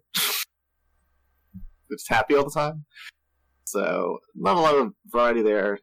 As for the music, I think they are well orchestrated pieces, but I don't know that I would say they're really good game music. And because you spend so much time in the dungeons, and the music never changes in the dungeon, you'll hear the same 4.5, 5-minute song looped for 30, 40 minutes. And the first time in the dungeon, maybe you're like, okay, this song's not too bad. Like we said, the 20th time through the dungeon, you're like, oh, it's this song again. Great.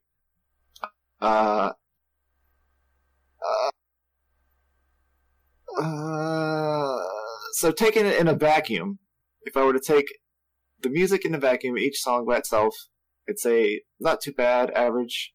Voice acting, subpar. I'd probably give it 2.5. But together with the game and the experience, I'd have to give it a 2 because it's just not enough variety. I don't know if that makes sense to you. No, I get it. I understand. I'm probably going to be a little bit higher. I'm just going to go 2.5 because it's average to me. Voice acting was fine. The guy that plays Arius with Shadow the Hedgehog. I'm looking up some of these guys right now. Oh shit!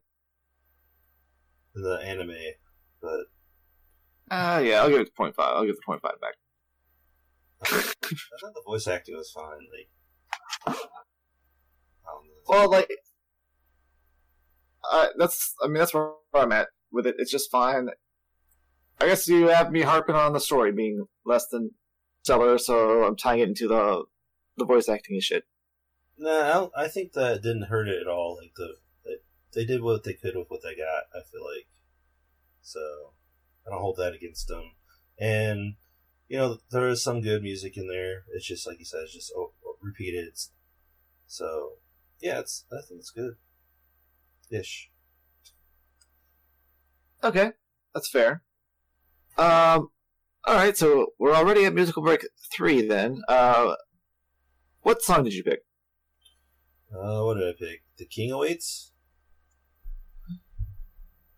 Which I don't remember when this. This is like when you.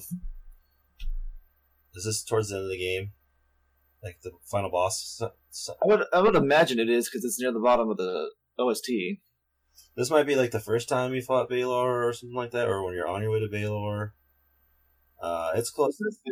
The King Awaits. Is that like with the Dragon King? Maybe that. But it's pretty decent little jam. It's the one that like stuck out to me as I was going through the soundtrack there, so it's worth a listen. So here is The King Awaits.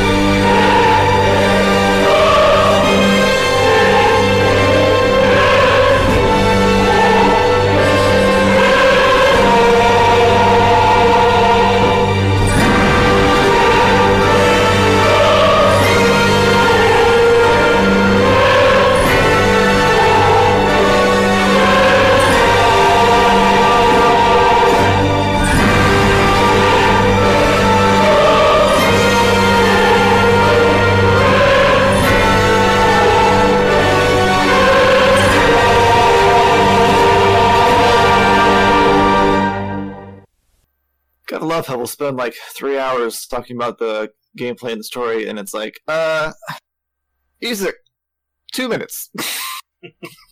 Visuals, another 2 minutes, whatever. No one's listening to the RPG show about music. I think it's kind of just, hey, the other shit. I think it's really, really good. We'll talk about it. Or if it's really, really bad, we'll talk about it when it's just kind of like average.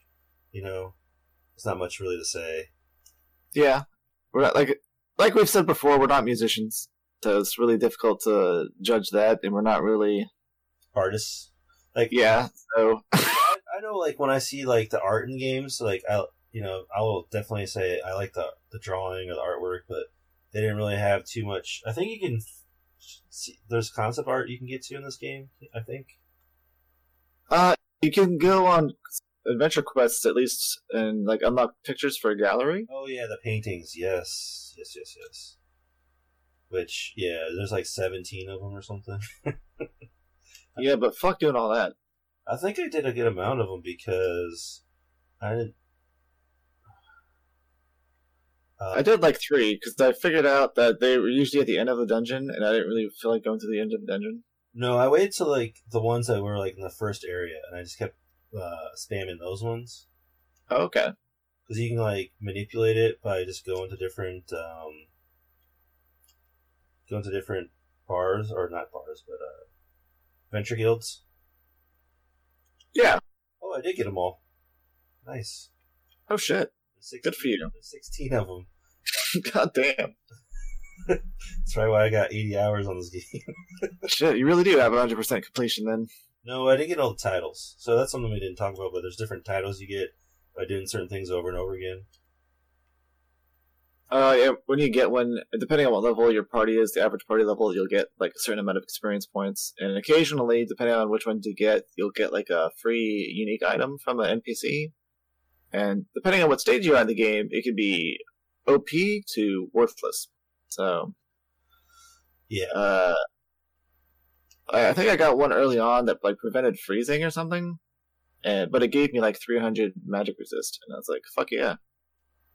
Wait, so it was nice. But titles? No, you just when you go to a town, the NPCs are like, "Oh hey, Avian Slayer." Yeah. Oh hey, Basilisk Speeder and shit. And you're like, but yeah, they just randomly call you it. There's nothing that they do, right? No. Actually, the art for these paintings is really good. But there's only 16 of them. I wonder who did these. They're pretty good. Pretty nice. But yeah, still 2.5. I changed my score on that. Yeah, I think that like the biggest problem with like a visuals that we could say would be if like the character models blend in with the environment, or something like that. But like in this game, like they're pretty distinct and stuff. So another thing I hate is like when all NPCs look alike.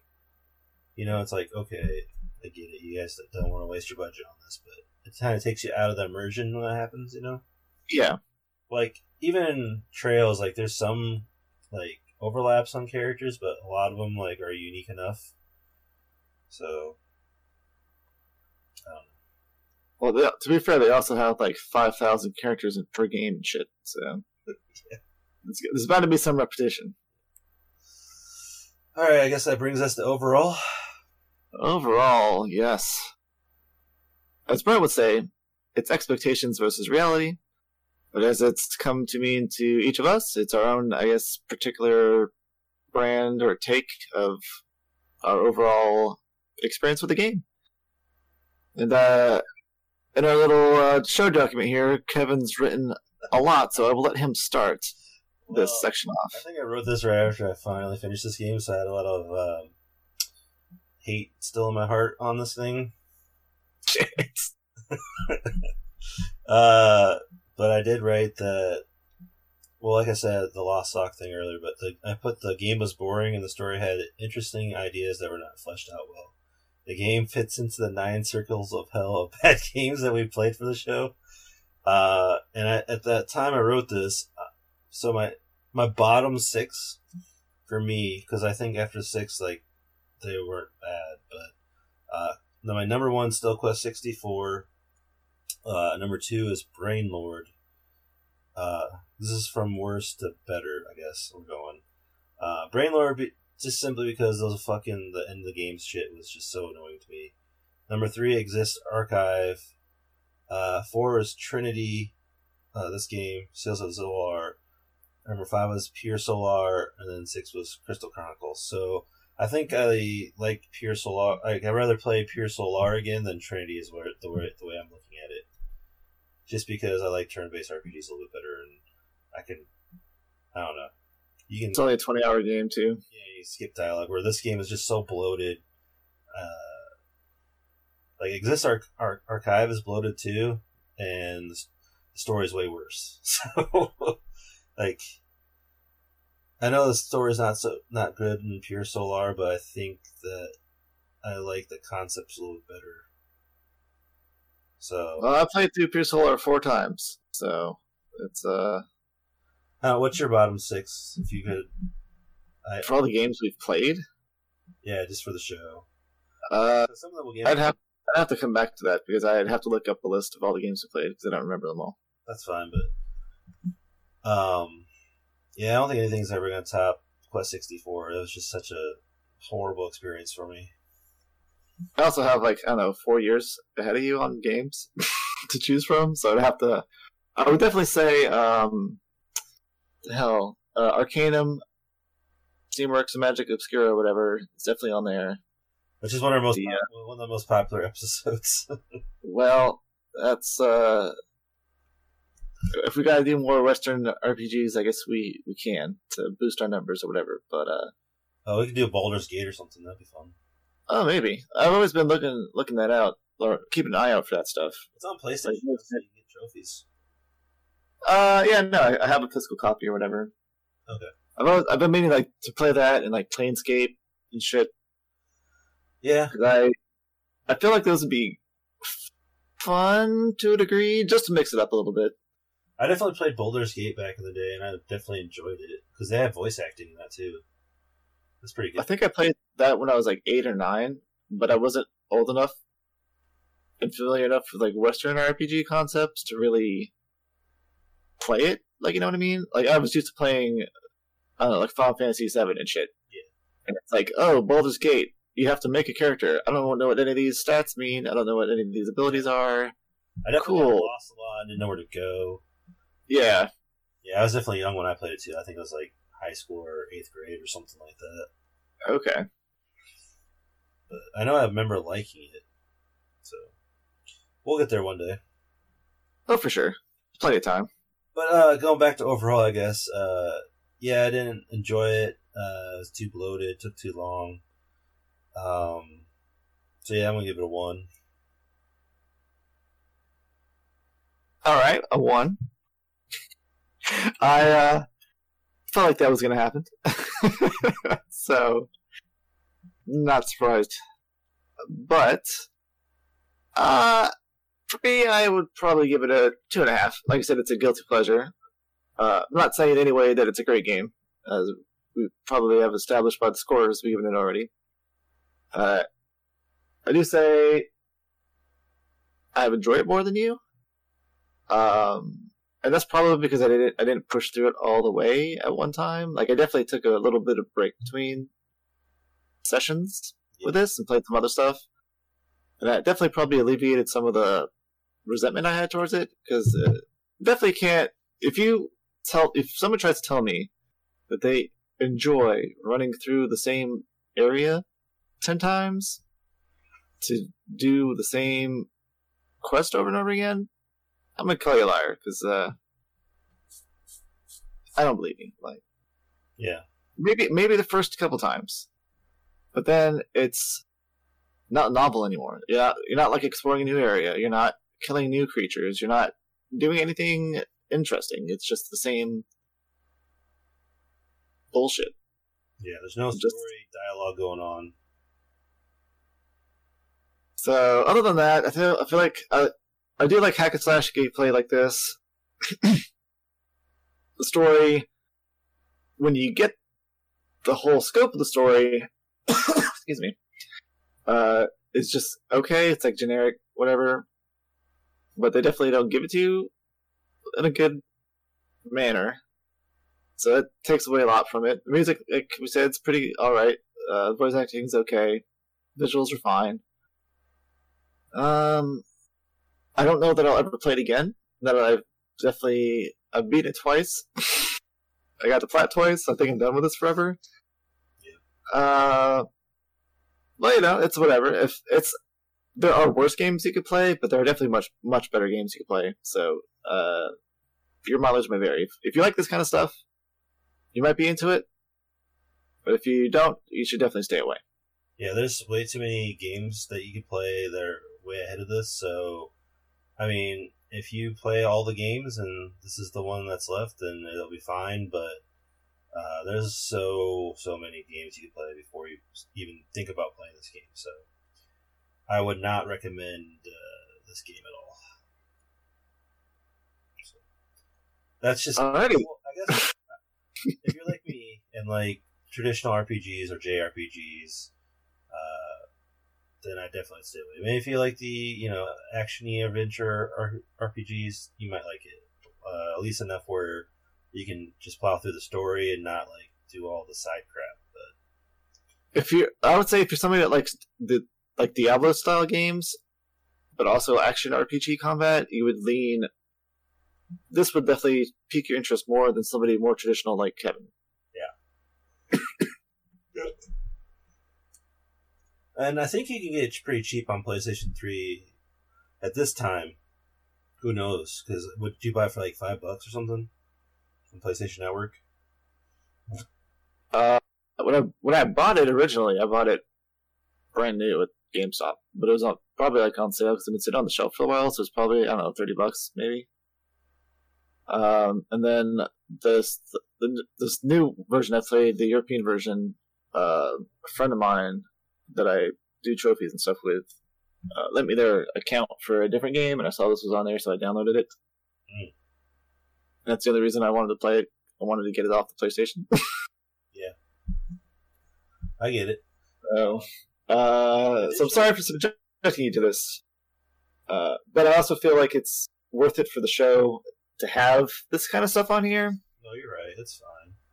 It's not like we could do nothing but hits, but then that would kind of, I guess, be too samey. Like it's nothing but good stuff, and it's not really interesting content for me to want to put out there. Not saying that doing good stuff is bad, but I feel like you pick a lot of good stuff, and I almost feel compelled to pick less than good stuff. Not necessarily like terrible stuff, but because I want to get that balance of the highs and the lows, and really, I guess, push that through to the audience, and I guess try to establish to people that you don't always have to be doing like perfect or like super great stuff all the time. It's okay to come down and like get a good frame of reference for your mind. Like I know you can like do the whole like ignorance is bliss thing, and I know not to tie this into like world horrors and shit like that, but like you might be living a decent life, but you still should do your due diligence and remember that on the other side of the globe maybe there's like atrocities being committed, so you should be thankful for what you have that's good, just like the good games. Yeah. And I got some bad games I'm going to pick eventually that you probably won't like, but they just keep coming out with games I want to play that They look good. Yeah, they're good. So I do have like eventually I want to play Beyond the Beyond again. I know everyone hates that game, but I definitely have nostalgia for that one. Okay, but that'll be fun. Yeah. I never got too far. I think I got like there's like a tree village or something. Then you get to another dungeon after that. And I think that's as far as I've gotten. Where you get the blob guy? I think so. Yeah. I have made it to the last dungeon, but I couldn't beat it because I was like too young and I couldn't figure it out. But my stepbrother beat it, and I have watched like a Let's Play, but I have mostly beat the game, but I've never beat it myself. So that's kind of makes sense. I want to definitely get to that. It's not that long either, like 20-something hours. Yeah, it can't be that long. That's it. But I had it for years and never beat it. Because there's a part where there's like a 33 hours. Okay. there's a part in the game where I got stuck forever because there's like a tile you gotta hit to pop up like a treasure chest that you need for like to move on with the game. Oh shit! And you have to like go up so many and then over so many, and I couldn't figure it out. That's a pain in the ass. Because there's like a day-night cycle you gotta be able to get, but you have to have like the item to do it and to get this pirate, to get the ship. Anyways, it took me forever to figure it out. My stepbrother figured it out. Because I was too dumb at the time, and it's before internet.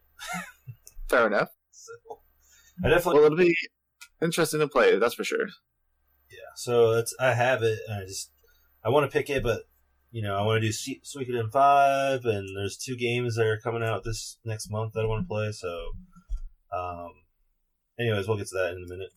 Are we still on overall? We're on replayability extra content now, I believe, so. Okay. I don't... You go for it first. Okay. I'm going to pull up my 0.5 here and say don't do it. Don't play this again. I don't know how you did it, but I'm never touching this again. It's not fun. I don't think there's a reason to, especially if you plat it, unless you're like Nick here and want to get 2 plats for this game and be special. Well, I will say there's not very much replayability. Depending on what you think about extra content, there is like a post-game dungeon, sort of. But like we said, it's unlocked during Chapter 5. I got a Chapter 4. What's that? I think I unlocked it in Chapter 4. Oh, the Labyrinth. Yeah. Maybe you can then, but it's a late game thing that's unlockable, so you can do it post game if you want to. You can also beat the game and then like reload your save, and it will let you do higher level quests and stuff.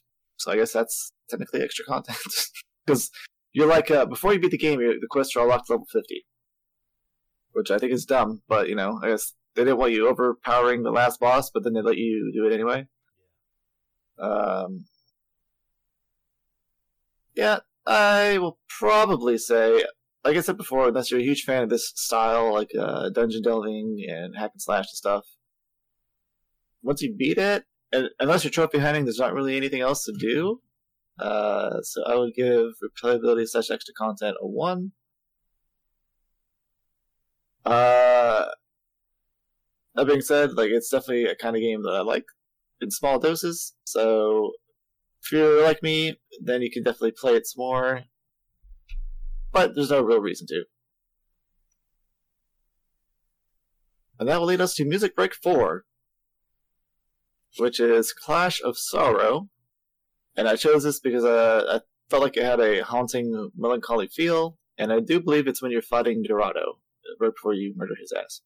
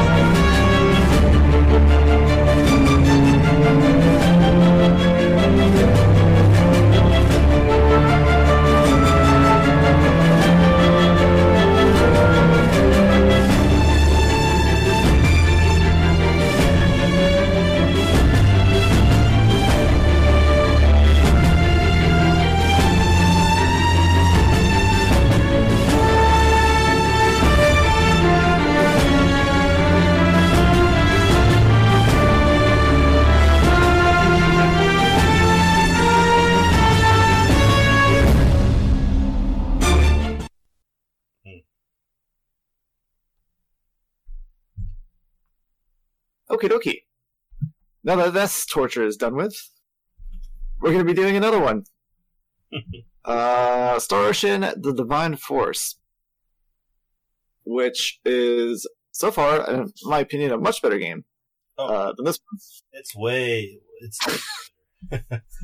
It's I wouldn't say it's on like the level of like a Trails game though. No.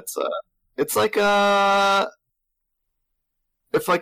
Trails is like AAA, I guess it's more like AA. Then I would feel like Star Ocean is probably just an A level game. Yeah, it's better than Tales of. Oh, definitely. So I think So, really even I put like 12 hours into it, and I'm having way more fun than I did playing Tales of Arise. Oh yeah, for sure. I think it's the characters haven't really grown on me just yet because they kind of look weird. Like, I guess that's one of those ones. The visuals where, like, it's next gen visuals, but they're like, I don't know, they just didn't do it right. It's like Raymond's the only one that looks super weird to me. Everybody else, like, it's if they're a girl, they have big eyes. If they're a guy, they have small eyes. Yeah. So it's okay. But yeah, I mean, it's your standard, like we were talking about, Star Ocean, like, starts in space, and then it's like on a backwards planet, and kind of figuring out where the twists are going to be, but it's moving along kind of breezy, and you can take your time if you want, but you can kind of just keep moving on as you go. So, and there's fast travel right away, so you don't have to worry about not a lot of backtracking if you don't want to. They put this weird like disclaimer up there, but it really doesn't affect the game. So no, like, oh, you might have missed events, but they're not worth watching. Yeah. Anyway, but I'm still gonna walk the whole time anyway, just in case there's one on the overworld that I miss. You let me know. Well, you gotta do 2 playthroughs anyway, so if I get through Ravens first, and there's none of that bullshit, then I will be more than happy to fast travel all those damn plays when doing Letitia's playthrough. That's for sure. Yeah. Other than that, there's like a mini game that they give you right away, which you need to do for a trophy eventually, or 2 trophies, I guess. But it's called Esawa, and it's like a weird chess game, kind of, but not. It's like checkers, maybe? I don't know. It's a weird board game with passive attacks and the pawns that do different abilities. And the first 2 games I played, I got my ass kicked, and then I watched the NPC do something really fucking skeevy on me, and then I realized the strategy, and so I just did that. I've done that to every NPC so far, and I've won every game without a problem. And it's since you play first, I always put my piece down in the bottom left corner, but not like in the corner. 1 space up and 1 space right of that, so there's still 4 spaces around them. And then when the enemy puts their piece down, they usually put it kind of on the other side of the board, and it's like in near the wall or something. And then I just start putting my pieces in a line right below where they put theirs, or right to the left of it. And usually you just keep adding a piece right next to that until it goes to the end of the board, and then I cut them off. And I just wipe out all the pieces they have on the board immediately. And I'm like, I don't know why you just kept going in line, you stupid fucking NPC, but thanks for the win. Yeah, that's typically what I do too. I'm like, alright, so much for the strategy. Well, I don't go the whole line. I kind of try to block them off on the sides, and usually I can get them faster that way, so they're taking away less damage on me. There's definitely ways to do it, because some of the pieces have different stuff. Yeah, if you have the scars out or whatever, they do the most, but... Or like they have the hero one out, I get the assassin, they get that. I say my assassin for the heroes. Oh, yeah. So it's definitely interesting. Can't wait to talk about it. Do we have any emails or anything? We do. So in case anybody wants to email us, you can do it so at rpgshow.podcast@gmail.com. And we've got an email from Doug way back in early October. He says, is this the same Doug or is this fucking... Blaine? Oh, it is. Okay. Yes. I had to double check the damn the email address, because the subject line is RPG but then spelled out as really poopy games. So I was like, this is something from Blaine.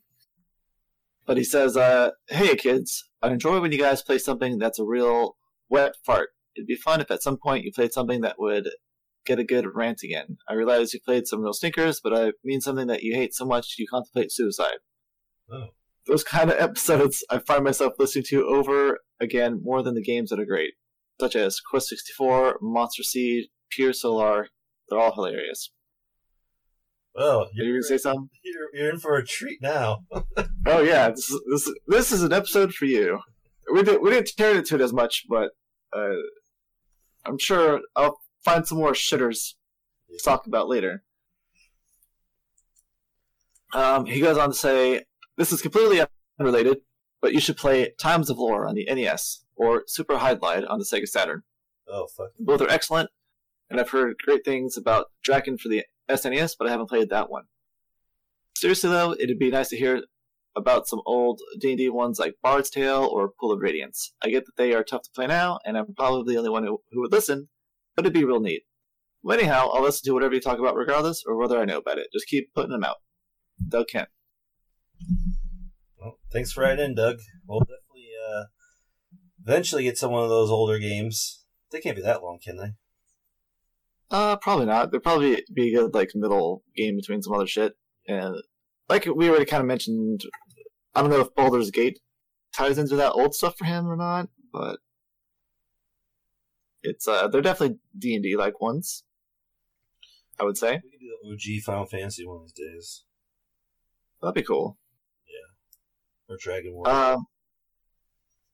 I've played those once on emulators when I was in high school, but I definitely had the original Final Fantasy and Dragon War. My dad definitely beat those, but I just watched because I was like a kid, and I got like, I remember I could get past like,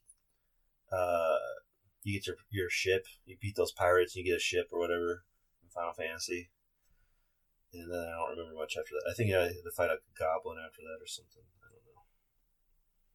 I definitely played Mystic Quest a lot more than like the first 3-4 Final Fantasies, so yeah, it's more my speed. That one wasn't bad. Basic as fuck though. So it looks like, I don't know if we should put this on the episode or not, but whatever. We have a inquiry about somebody wanting to host sponsored ads on our website. So I don't know if that's real or not. You got another one? Yeah, but I don't know if like it's real or not. No, we'll talk about it. We'll talk about it afterwards. All right, and then re-advertise it to our 10 people. there's somebody else that's trying to make sure. I guess somebody is doing what do they call it when they buy up domains, and then they try to sell it to people. There's like somebody bought the domain to rpgroundtable.com, and they're trying to sell us that. Oh. We're good. No, we let that go on purpose. We don't need it. All right. Well, I guess that pretty much wraps up all the interesting stuff. Now to the end of the show spiel. But we have a Discord. Haven't seen anybody new in there in a while. So if any new blood would be welcome, you're more than welcome to join. Click the link in the description. As long as it's still working. Probably should check it to make sure it works, but we'll do that later.